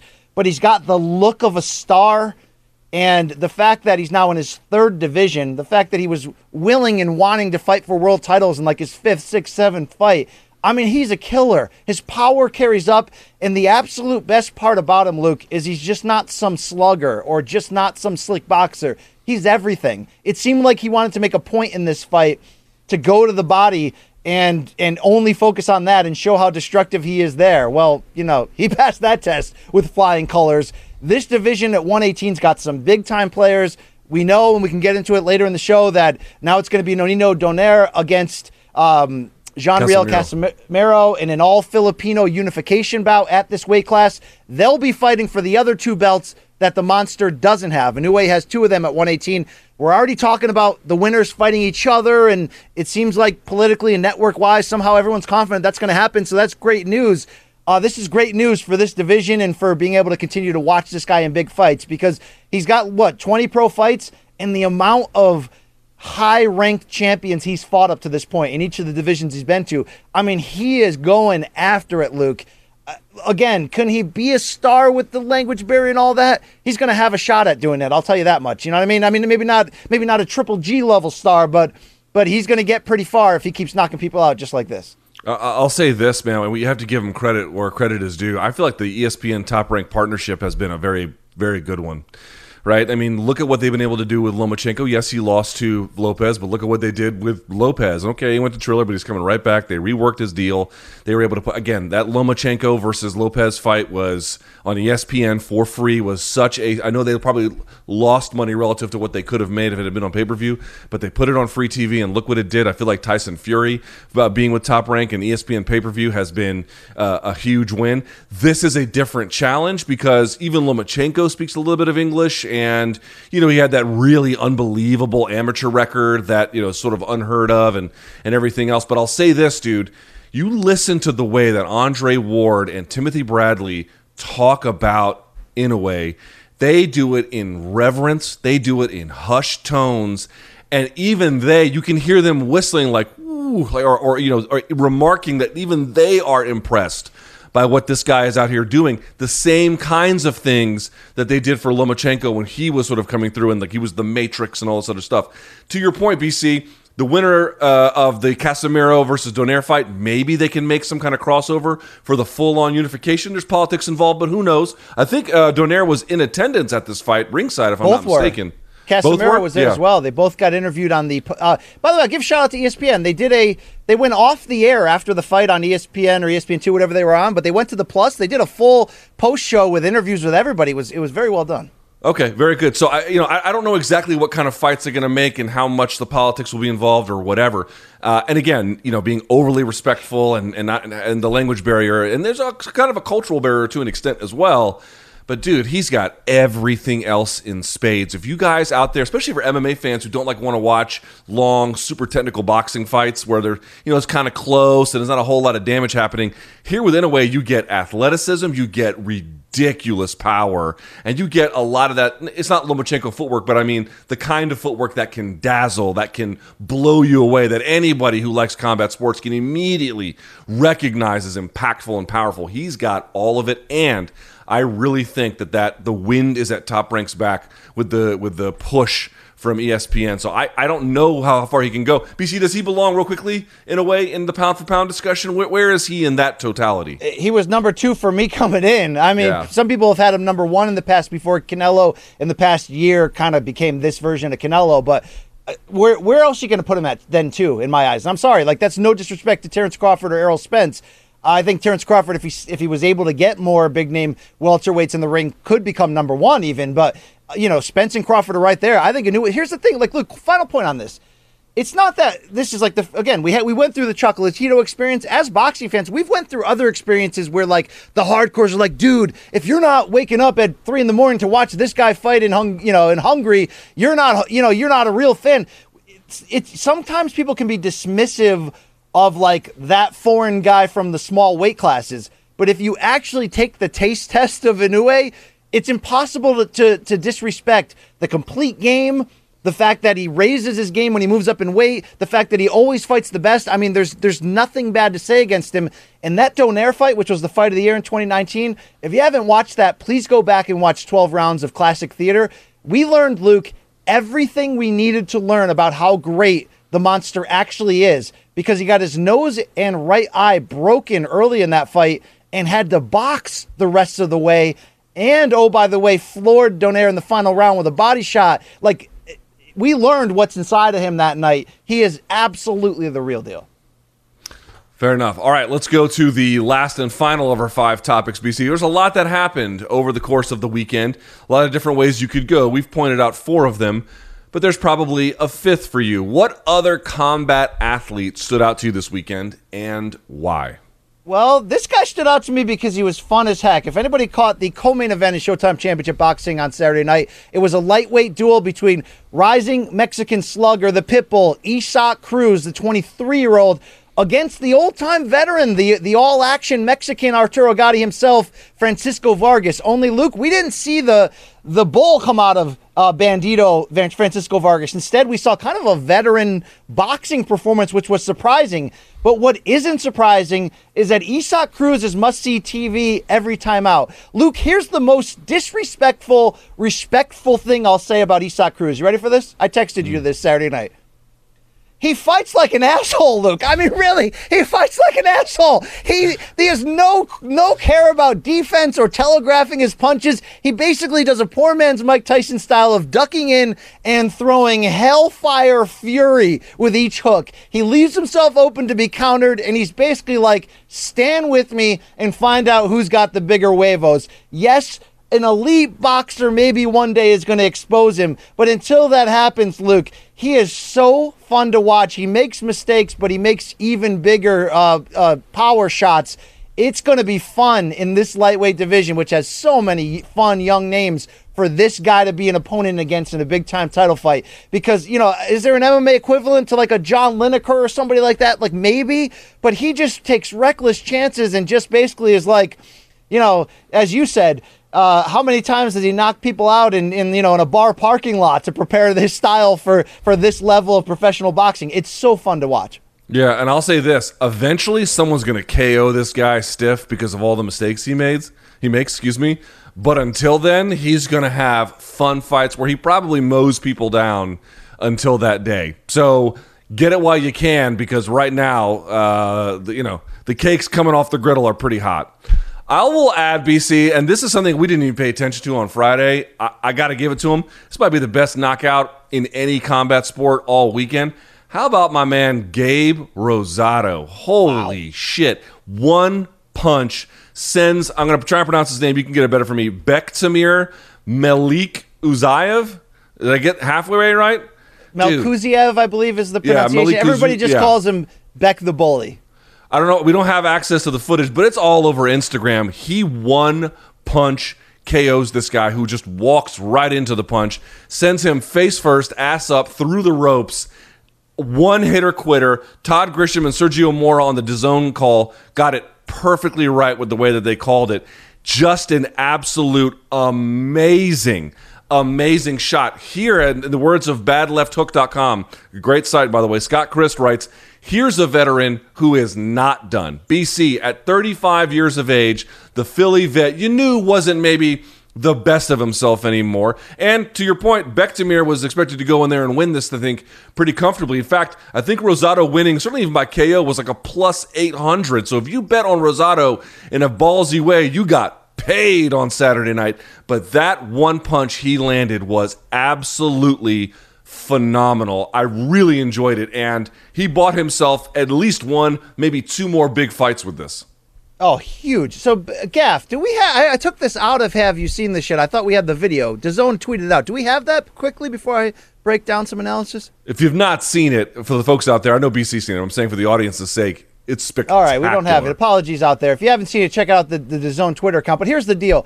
Gabriel Rosado is like that dude, that old grizzled veteran who's got 13 pro losses, never got the promotional push, yet so many times has deserved the upset over the bigger name, but kind of got screwed. Even against Danny Jacobs a year and a half ago, he kind of got screwed by split decision. Luke, he's been in there against, he was the first guy that stood up to Gennady Golovkin and really gave him trouble before getting stopped. He's just an old school guy who's always in great shape, never stops trying to get better, trained by Freddie Roach. But this was supposed to be a step up Beck the Bully showcase. Yes, there were hipsters going, hey, I wonder if I should throw some money on Gabe Rosado because he's such a slick boxer that it's tough to look great against. But Beck the Bully is this southpaw dude who's got this weird sort of caveman style. He walks you down and he lives up to his nickname. Only Beck got way too excited, is a good word. Maybe he didn't respect Gabe Rosado's power coming back. Rosado's never been a puncher even at 54. And we saw, Luke, this was almost like Pacquiao Marquez 4. I think it was how they described it on the broadcast, which is right on. Beck overcommitted coming forward, and it was the perfect one-shot counter shot to the side of the neck, right below the ear, and he fell face first, knocked out cold. A flash knockout, but knocked out cold for 2-3 seconds before he sort of revived himself. What a performance. And Jaime Munguia in the main event, Luke, rolled over Machi Sled, or no, the replacement, sorry. Zarameta, whatever his name is? Yeah, Camille Zarameta. And he looked good doing it, but, we all want to see Munguia step up in competition. I mean, in a real world, Munguia would have been fighting Charlo on Saturday or fighting Golovkin for that matter. Right. But, Rosado called out Munguia afterwards, and if that's the direction they're going to go, let's give that fight to Gabe. That's going to be a fun fight to see. You love to see when the crusty old veteran who never stops trying to perform, gets a big win like this. And again, all the credit in the world to Anderson Silva, but imagine, and he's 47. I mean, it's a very different thing. I'm just saying, a lot of times an older guy might go in there and get some kind of moral victory, or even just, get the win, some kind of shocking upset. How many times do they face plant the other guy with a one-hitter quitter, maybe the best one-hitter quitter of the weekend? That's pretty fucking rare, and Gabe Rosado did exactly that. It is a spectacular, spectacular KO. All right, with that, BC, it's time now for not us to ask each other questions, but for the audience to ask us. It's time for DMs from Dogs. Here we have it. There's the animation. Very good. All right, BC, from Dan Abs, or Dana BBZ, whatever that means. 2 of 3 judges couldn't even spell Gleason Tebow's name properly, referring to the scoring sheets.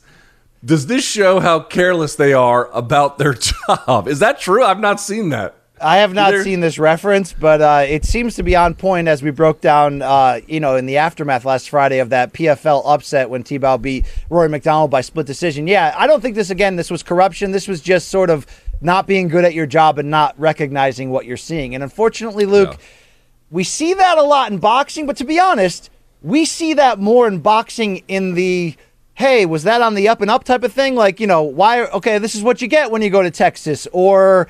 look, let's be honest here, Luke. I don't know if you saw the opening bout in Showtime's triple header where I did. Aaron Alameda between Leo and what's his face? Angelo Leo. I mean, that was a fun fight, competitive. Alameda fought his ass off, combinations. He was backing Leo up, and Leo's the aggressive sort of, power puncher who normally does that to people. And guess what we got? We got a 118, 110 for Leo, which is like, we see that a lot in boxing, Luke, and we go, oh, come on, again with this shit.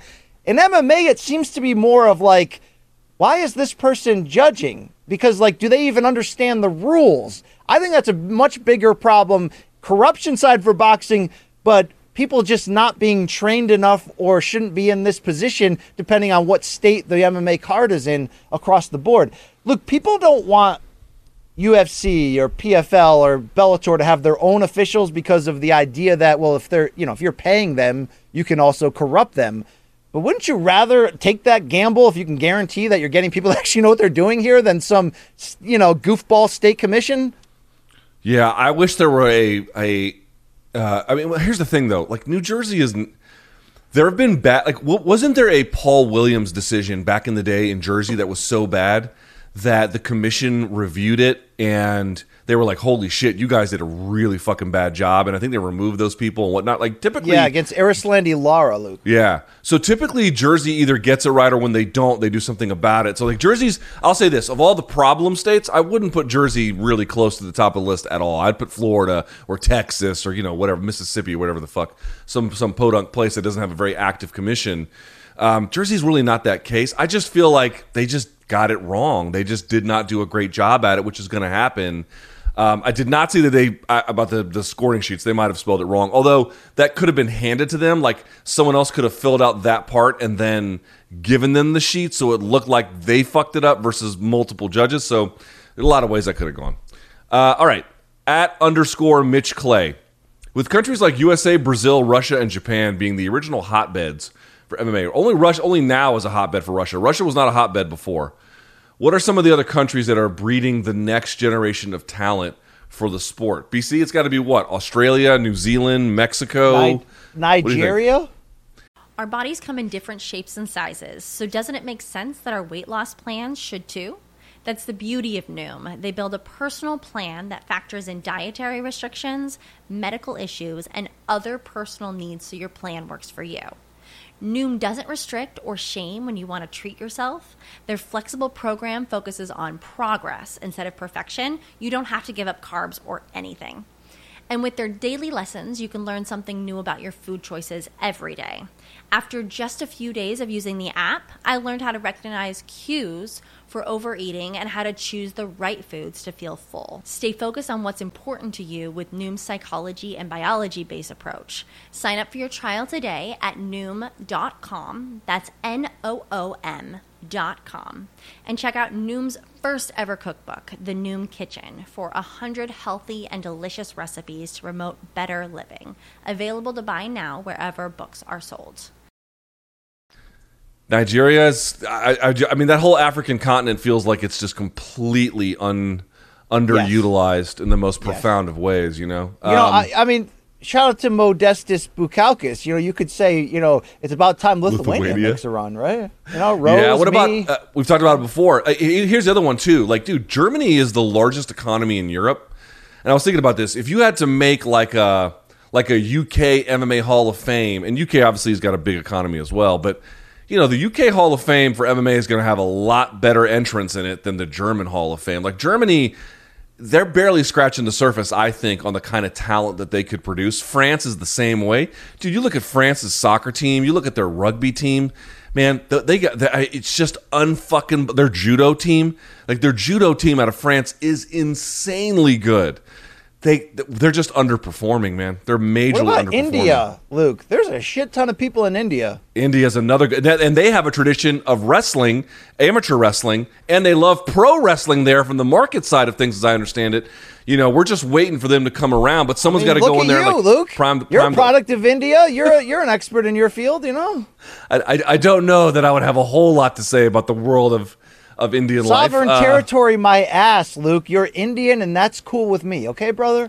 Hey, listen, I wouldn't be opposed to it if I was. I just think it's incorrect to say that. But, BC, the answer is, man, there's a lot of places. A lot. That's what I'm talking about. Every time a country that didn't have a champion before now gets one at a high level, you got to celebrate it because that's going to spread more and more and more and more, and it's going to make MMA a lot better over the long haul.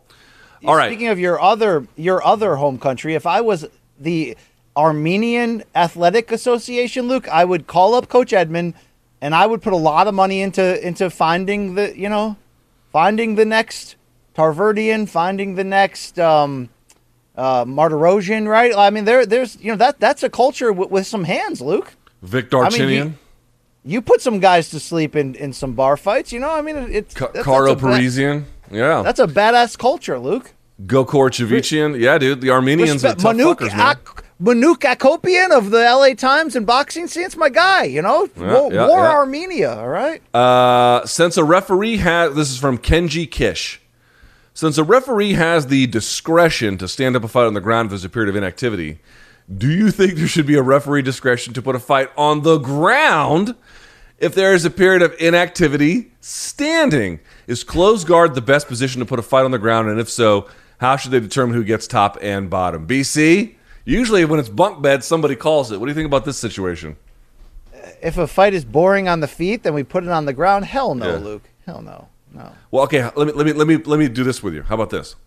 What if you had two elite black belts having a shitty kickboxing match, and the referee said, will you two stop fucking around and get on the ground? What about that? Are you talking about Ben Askren versus Damian Maia? Is that what you're talking about? Or that one went to the ground, so that one doesn't count. But I don't know. Just imagine a scenario where you had just the world's best fucking jiu-jitsu guys, and they're just slugging it out. But it's terrible. Yeah, I don't like I don't even like referees standing them up either, Luke. I mean, it's a fight. It's up to the person on the bottom to get up. Correct? Doesn't mean the judges have to give it to them, but I don't like getting involved. Okay. I don't like zone defense in NBA. I don't like any of that shit. All right. I don't like this idea, but I don't mind referees intervening personally. All right, here's one for you, BC. At Powerful Juice Box, what are the chances Anderson can actually get a fight with Roy Jones Jr., and what are the chances he could win? Well, there's a problem now. It's too late. Let's be honest. The window where Roy was old, but still surprisingly with it in terms of hands. Basically, Anderson Silva is now what Roy Jones was for about a decade in his 40s, right? He was old, but because he was such a freak athlete in his prime, he still kind of had stupid hand speed and reaction time, where against marginal competition, which is who Roy fought for basically the last decade of his career. And also, if you're going to get into a celebrity fight, you're kind of fighting marginal competition. You can still thrive and look kind of good. I think that we're past that now. I mean, you saw Roy against Mike Tyson, Luke. I mean, it was I know he's the smaller man, but it's probably easy to make. But at this point, Luke, there's really no hook to it. I think we would all assume after watching that fight against Chavez that Silva would win it. What made it a fun thing in the beginning was that when Roy was 45 and we were talking about this, you still had to favor Roy, but you're like, hey, man, could Anderson overachieve because he's only, let's say, 38 at that time or whatever?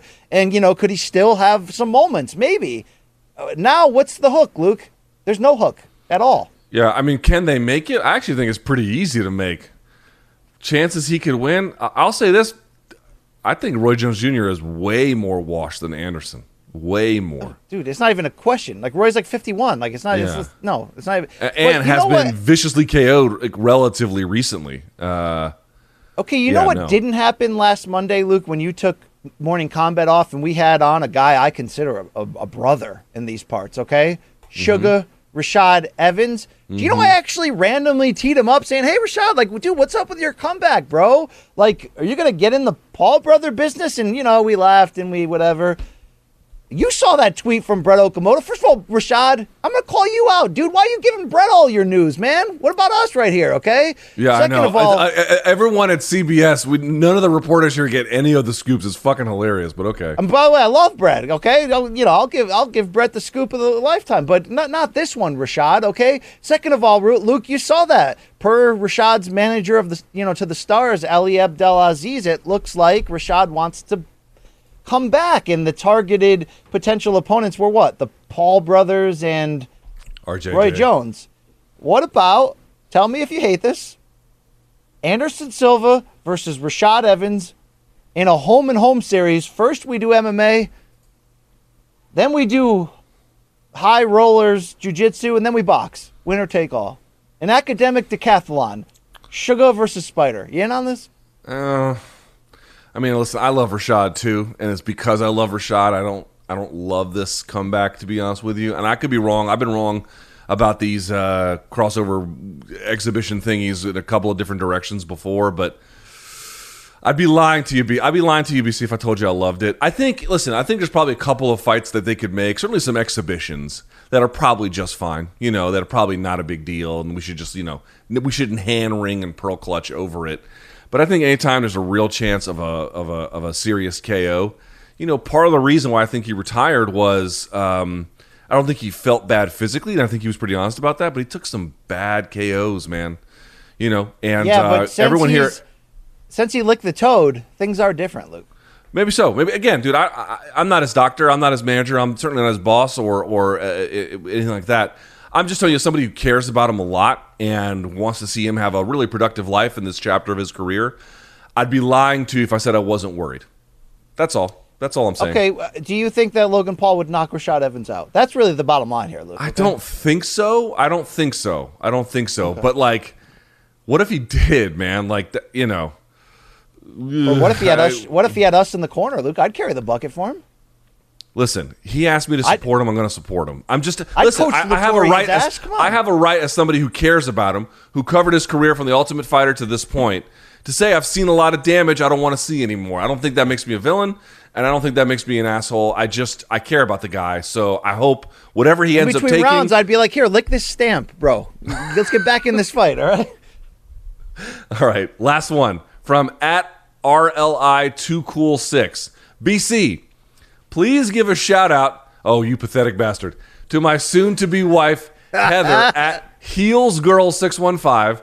She's a big fan and the love of my life. Now at 42, I found her. We're going to Vegas, BC, on Friday, and we're going to get married by Elvis. We love you guys. Well, congratulations at 42 on finding true love, I say, BC. Thank what you. about Yeah, you? first of all, congratulations. Second of all, they seem pretty high class, Luke, to get Elvis to marry them. But, I love Elvis, okay? So, but look, shout out to Heel Girl Heather. Thank you for finding this man. He's got old balls. I'm sure you know about that by now, unless you guys are holding out. But, he's probably one of us, meaning washed, mediocre, but he just loves combat and he loves life and he's probably a great dude. So marry this guy, make him happy. I don't know if you have childbearing hips or what your biological clock is saying right now, Heel Heather, but maybe even give this guy a bundle of joy, okay? Thank you for being fans of our show. We love you. We'd love to see you in our merch, okay? In fact, I'd love to send you some free merch for a wedding gift if we only had a Merch 2.0 website. Maybe Wednesday. Maybe Wednesday's our day. But,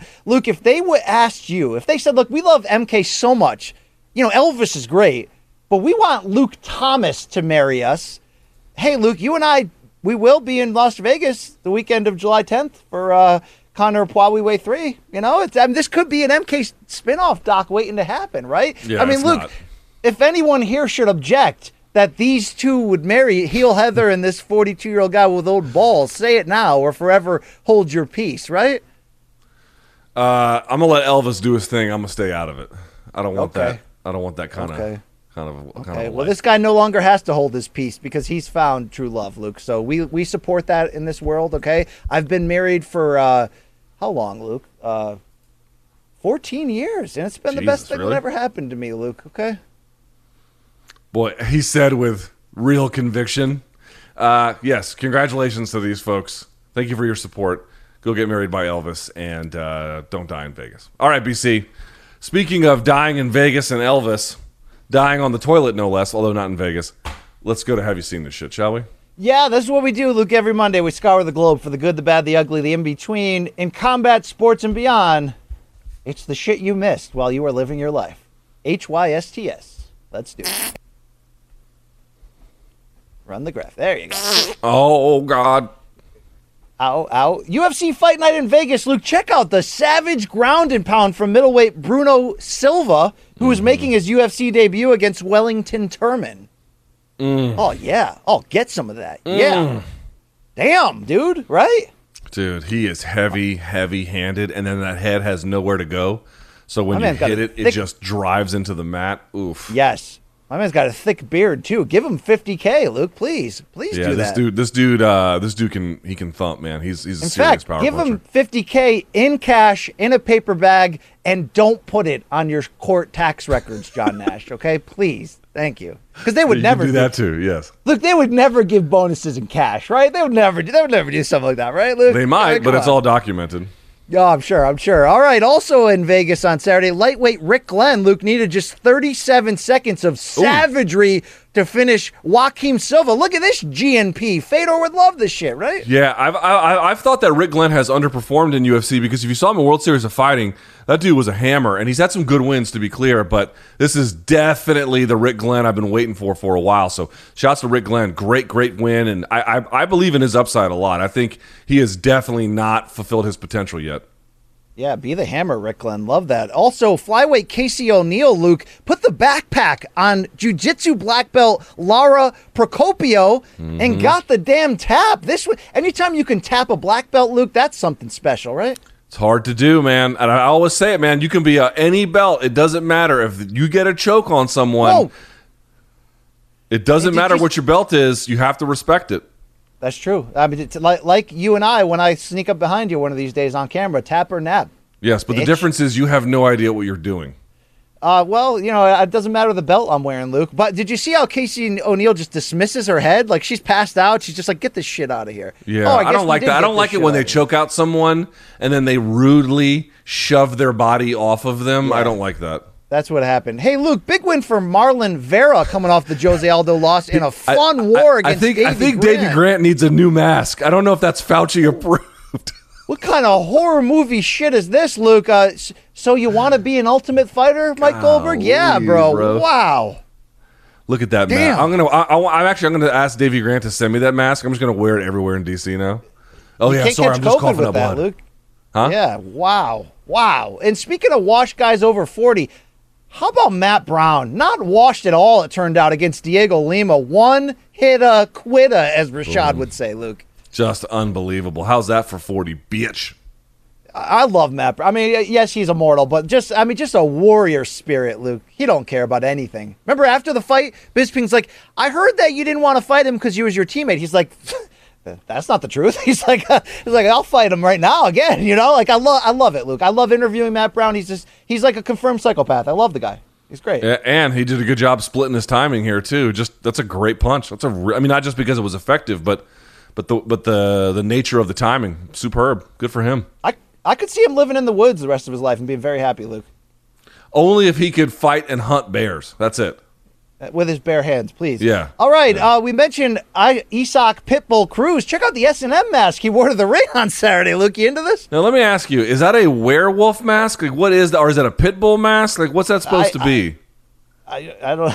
Is he the giver or the receiver wearing that? I don't know, Luke, but that's something special right there. I think. Yeah, that's. It's scary, something. just the same. Okay. Hey, Top Rank Boxing from Vegas. You see this co-main event? Check out the final minute of the final round between Adam Lopez and Isaac Dogbe. Luke, they got after it in a fun little 12-round brawl here, or 10-round brawl. Excuse me.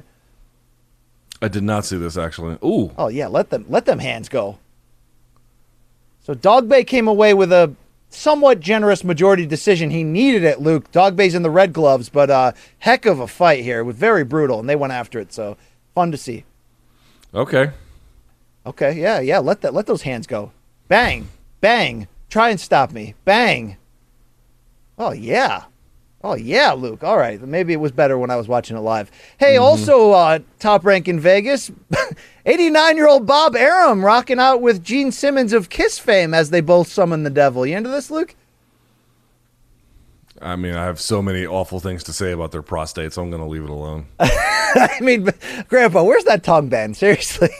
Also, I mean, Bob Arum looks like he's being tased, you know.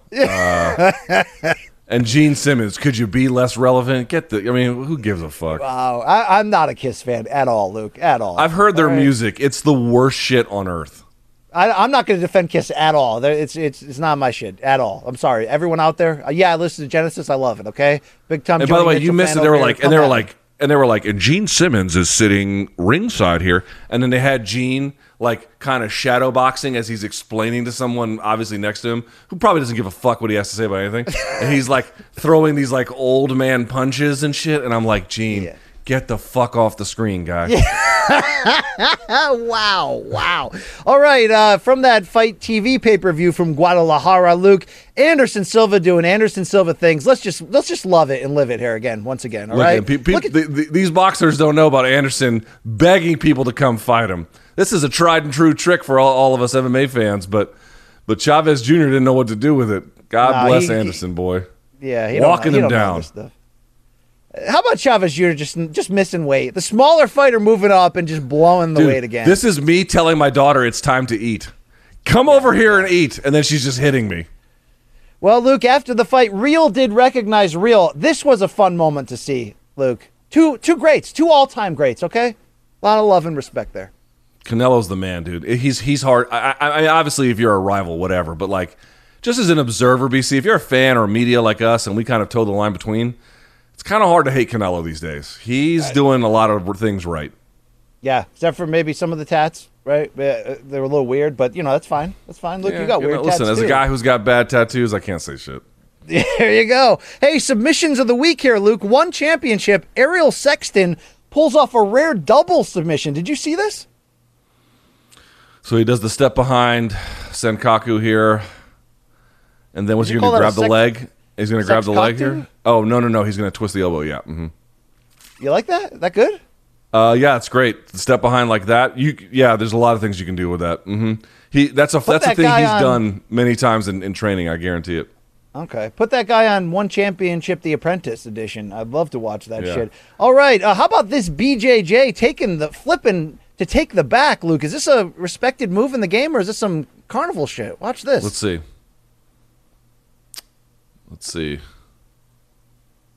Yes, it's called the cartwheel pass, and he just did it. He was able to take the back, but yes, that's very legitimate. Mm-hmm. Is that like a hot sauce in and one, like bouncing the ball off someone's face? Is it the equivalent of that, Luke? Yes. At the higher levels, it doesn't work quite as well, but it can be a good way to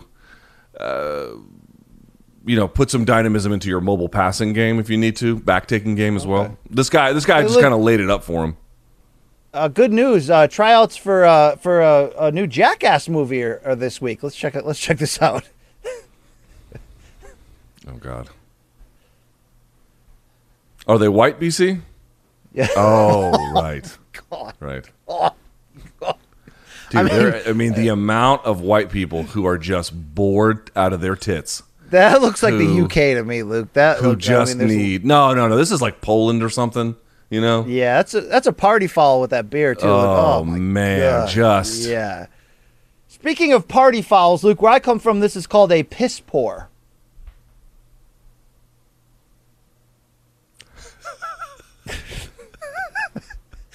Got a little on you there, honey. All right. Yeah. Okay. What is she drinking? Oh, I was like, what is she drinking out? Oh, is that her? Oh, that's her credit card. Yeah, she's got to pay for the next round, Luke. Yeah. What do you want to bet? How many times has that fucking thing been declined? 50? Yeah. This is great. All right. Hey, Luke, this next video is called, this is a 2-for-1, 2 birds at one time. This is breaking tackles and breaking the law at the same time. But check out this guy. He's the Gale Sayers of armed robbery. Look at this, Dude, Luke. this guy is a fucking hero. Look. It looks like a Benny Hill sketch.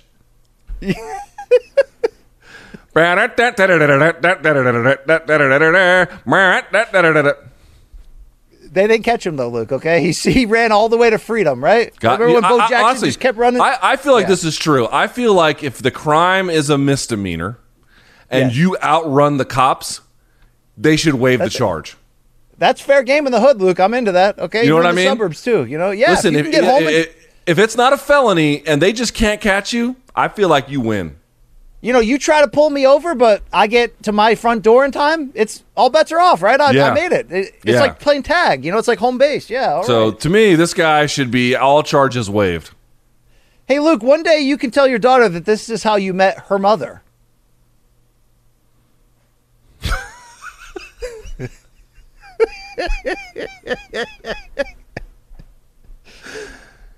Oh, yeah. I mean, who doesn't want that? You know what? You got to shoot your shot, buddy. It's the holiday gift that keeps on giving, Luke, right? You know what I mean? You may lose a front door in the process. By the way, shouts to the CBS logo at the bottom. We approve this message. Yes, we do. All right, it's drunk fail time, Luke. Check out this shotgun fail. I think they call this a thirst trap, Luke. Oh, this girl on the right is going to do something stupid, right? Yep. Yep. You know, I got a feeling it's not the first time something like that's happened, though, Luke. Okay, to be honest. Honestly, the punishment for White Claw should be like every can contains gonorrhea. It's like everyone gets gonorrhea drinking it. Oh, in the face, indeed. Let's keep it going. Drunk girls here outside of the cab, Luke. NYC? Oh, yeah. I mean, what's the responsibility of the cab driver if your party gets out and they can't walk away, Luke? They need to tire to. Wow. Yeah. You know what now? But I was gonna bash them. Are they of my like me? Are they of the Caucasian preference? What are they here? I don't know, Luke. I can't quite tell. So I'll. They're shit faced. I'll tell you that much, Yeah. Luke. Okay. Yeah. All right. By the way, I've seen this play out a million times. Did I ever tell you about the time I was in New York City? I lived in New York City, and I was in a cab, and I'm like, all right, take me to like 37th and 7th, like wherever I was going. And the dude drove down the block right into a telephone pole. Oh, God, Luke. Wow. He ran a red light. Okay? Yeah, I was fine. He ran a red light. He hit a telephone pole. And then I'm like, dude, I asked the driver, I'm like, are you okay? He's like, yeah, I'm fine. He goes, it'll be $15. I'm like, bitch, are you under the impression I'm paying you for this fucking ride? I just got out of the cab and walked. I'm like, I'm not paying you shit. Yeah, take my whiplash and keep the change, please. We got one. Fuck off. One more drunk fail for you, Luke. Oh, here we go. They used to ask for beads, but this girl wants a taste, Luke. She got the whole damn thing. Wow. I mean, that's a lot of wasted sangria there, Luke. That's not efficient management right there. Hey, you want a skinny girl margarita, bitch? Yeah, here, take the whole thing. Yeah. Hey, Luke, we had a moment here at Island Fights promotion a week and a half ago. Did you see this weigh-in fisticuffs here? I did. Man, don't be throwing shit in people's faces, dude. I mean, look at this, Bob. Oh, yeah. Yeah, don't be then throwing the whole that jug shit, of sangria. Yeah. Listen, these are not drunk girls asking for sangria at your doorstep. You can't be doing that. Gentlemen, we're on national television here, gentlemen. And by the way, I don't know if we have the whole clip, but this dude's face gets fucked up. I bet the whole fight was called off, right? I think they may have folded the promotion after this, Luke. I'm sorry, it happens, right? Look at his face. Yeah, I mean, you get what you get, dude. This is why it's like, dude, let me see. You wanted to do this and not get paid versus waiting 24 hours and getting paid. Okay. That's the thing. There's an art. I hate when the commission, like in these UFC ceremonial weigh-ins, you hear the commission said, if anybody touches each other, you lose your purse and the fight's over. There's an art to coming as close as you can to the line to sell the fight and get us excited and still not maiming each other. Am I right, Luke? Mm-hmm. And this is well over it. All right. Hey, Luke, AEW held their first MMA fight in their first MMA cage on Friday night. Jake Hager against Wardlow. Here's a little sample of the action. You into this? Did he have a phoner? I think he did, Luke. I think he did. But look at this. Hurricane Rana. Yeah. You don't see that too often in the MMA cage, right? Let me ask you a question. What happened to Jake Hager in Bellator? Anything?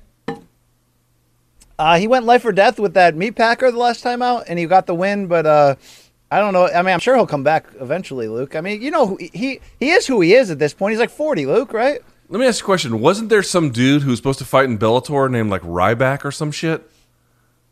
He had wanted to at some point, but didn't go through with it. Yeah, Ryback, yeah. All right, let's keep it going. Here, Luke, home invasion no more. Check out this guy fighting off 3 burglars at one time, Luke. Anthony Smith would be very impressed. What the fuck? This guy is living out everyone's fucking life. What the fuck? Dude, Gaff, can you go full screen on this? This is impressive as shit. Dude, zero hesitation. Look at that. Zero. How do you run off 3 guys with just your right hand? I mean, that's insane. And by the way, hold on. Did a cat come through there? Did I notice a cat? Hold on. Black Start cat? the thing over again. Look at it. A dog. It's a dog. The dog comes in. That's the dog. By the way, the dog, zero help. What a bullshit animal. Well, yeah, but he didn't need help. The guy's a badass who owns the house, right? I mean, that's incredible stuff right there. That's all right? fair. That's fair, yeah. Hey, Luke, speaking of badasses, only the toughest guys in the world wear gloves to weightlift, including your boy, Sergio Ramos of football fame, Luke.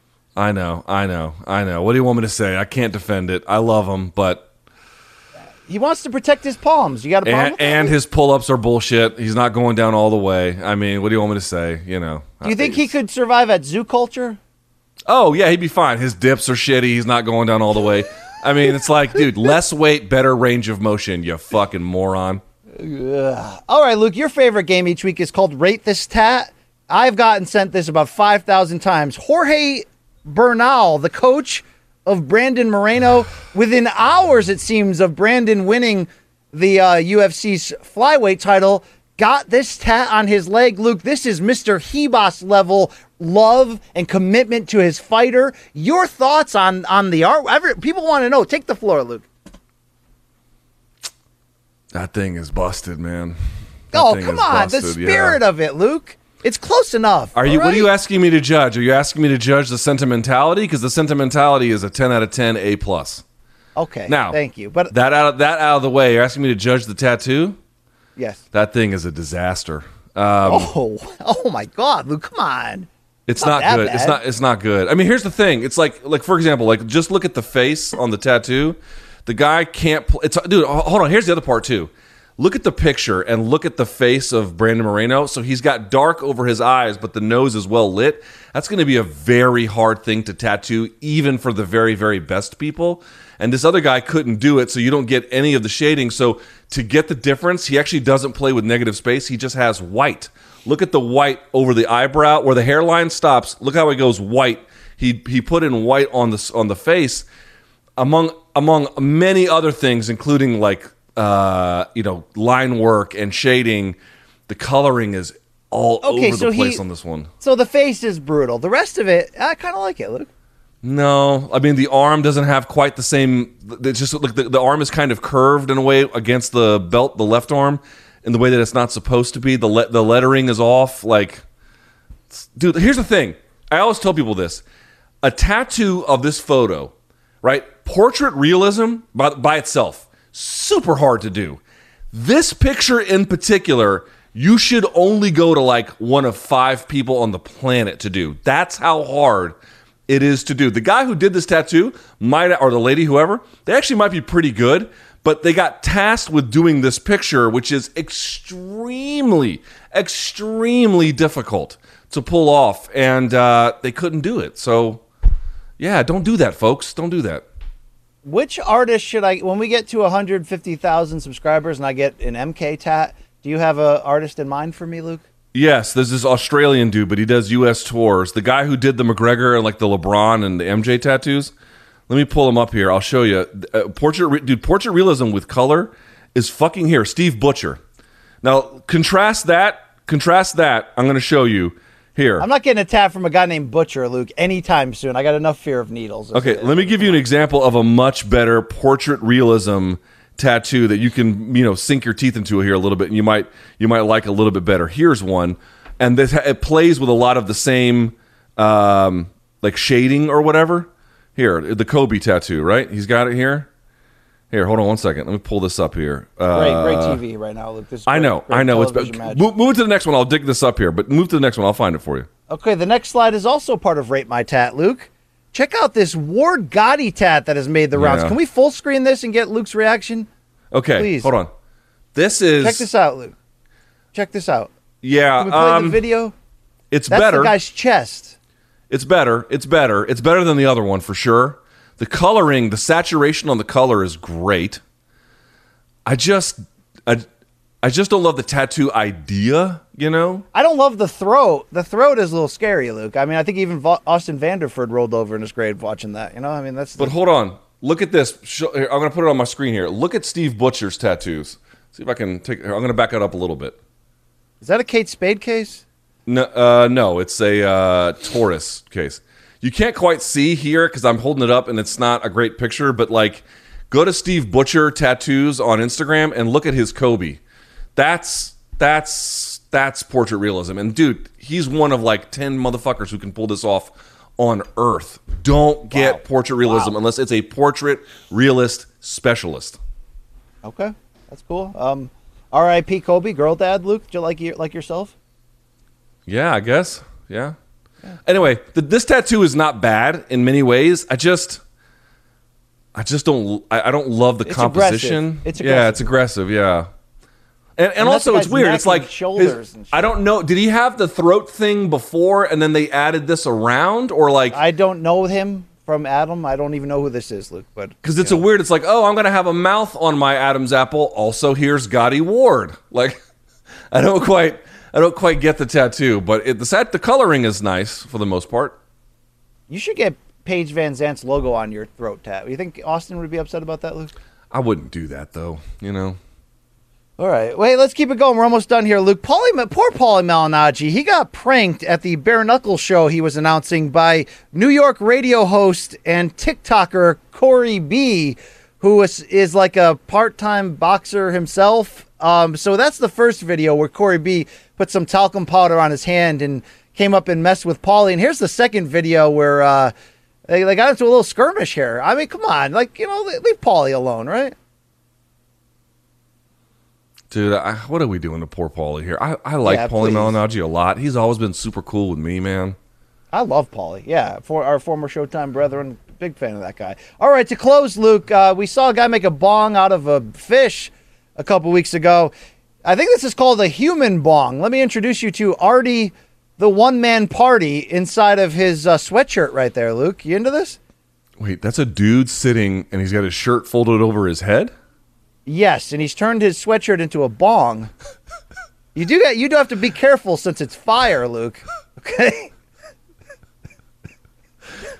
Let me stand next to your fire, yeah. Just have an edible, you fucking idiot. They have pre-rolls, sir. We don't need to actually do this anymore, all right? Woo! All right. I love the innovation of stoners. They're like, bro, here's what we're going to do. We're going to have some Rube Goldberg fucking, if the dominoes fall this way and hit the switch and then light the candle and blah, blah, blah. And then we'll get a bunch of smoke. Just go put some marijuana in a pipe and smoke it, you fucking idiots. It doesn't have to be that hard. You'll get just as high.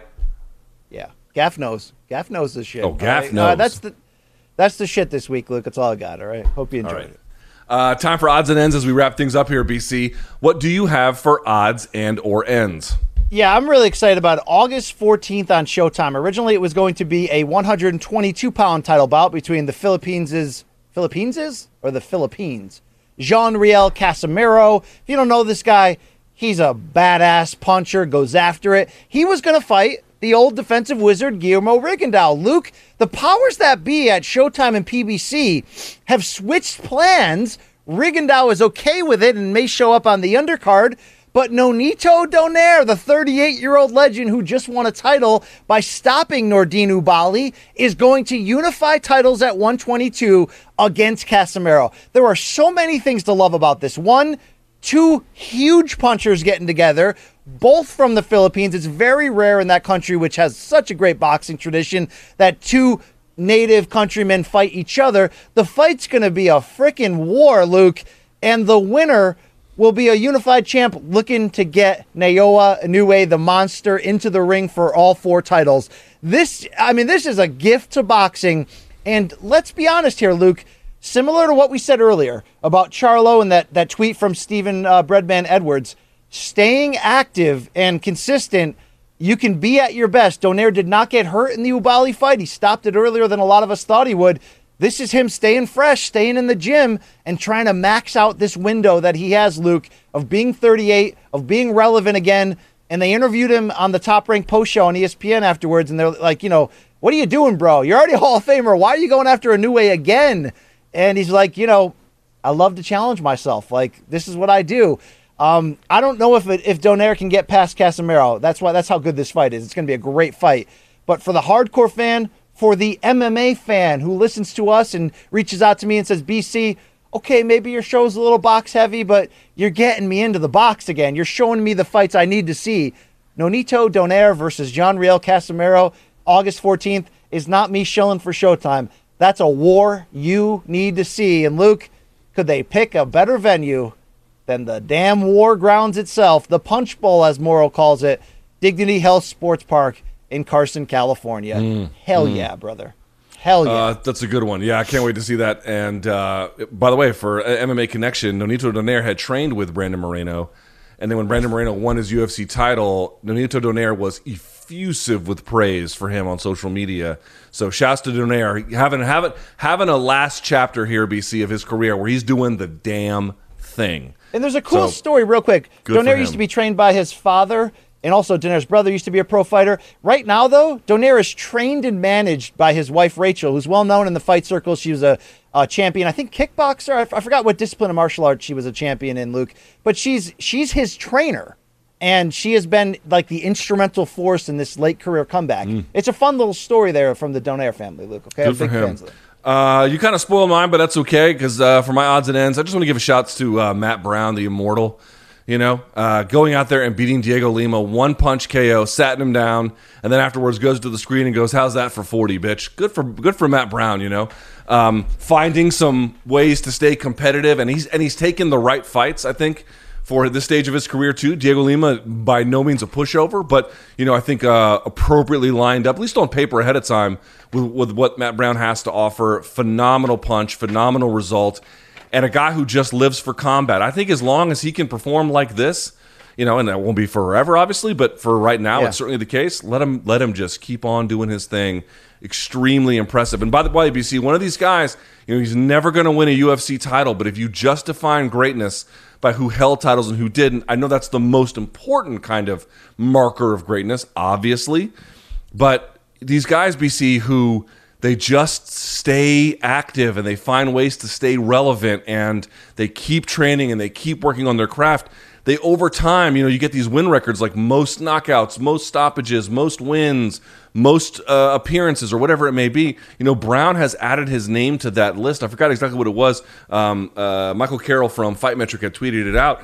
He's up there, I think, tied with most finishes in UFC history, something insane like that. So, I have a lot of respect for the career of Matt Brown, where you got to open your eyes to what achievement really looks like, because to be able to win for as long as he has at the level he has, that is very difficult to do, and he looked great on Saturday.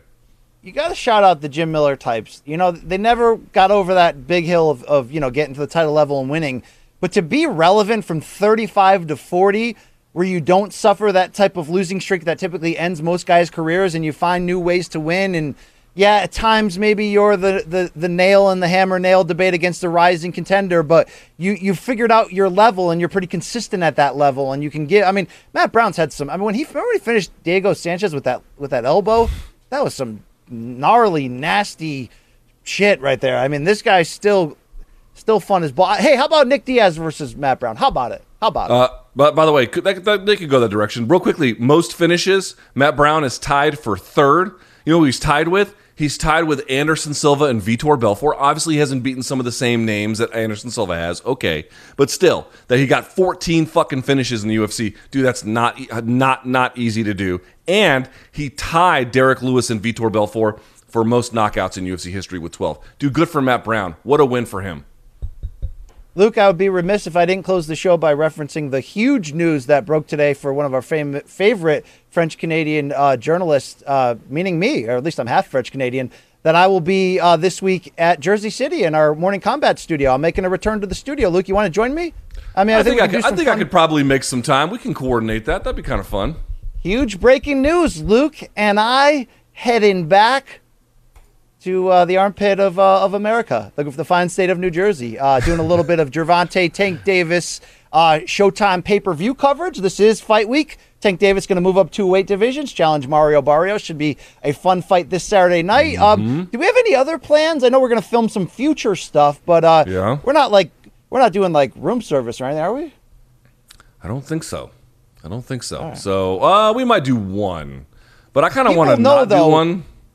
When we get back in the studio together, Luke, magic happens. So Wednesday, Friday, we'll be, Thursday, we'll be hosting the Tank Davis, Mario Barrios press conference stream. Friday, the weigh-in in the afternoon. So a lot of bonus stuff from your boys at MK this week. Luke, there isn't the debate going around. Do I identify and represent more with my French-Canadian heritage or my Lithuanian one? I don't care. We've been going for 2 hours, and I need to shit. So let's end the show. Okay. All right. Let's remind everyone for Wednesday or for Friday, email us, morningcombat@gmail.com for fan submissions or for Dead Wrong on Friday. Like the video, of course. Hit subscribe. If you want to try Showtime, you may. Showtime.com. You can get a 30-day free trial. If you like it, you can keep it. If not, you can go pound sand. And then you saw the various lower thirds there for social media. It's Morning Combat everywhere. And then for BNBC, slightly different names between Twitter and Instagram. You can see it right there as well. I mean, Luke, are you more Armenian or are you more Indian? Like, what do you identify most with, Luke? I mean, for merch, you can go to store.show.com. And for now anyway, I'm told there might be some updates to that, but they've usually been lies. So there's that. All right, BC, I appreciate you being here today. I will see you on Wednesday, good sir. And thanks to Showtime, thanks to Malka, thanks to CBS Sports, thanks to everyone who watched. So until next time, may all of your gains be loyal.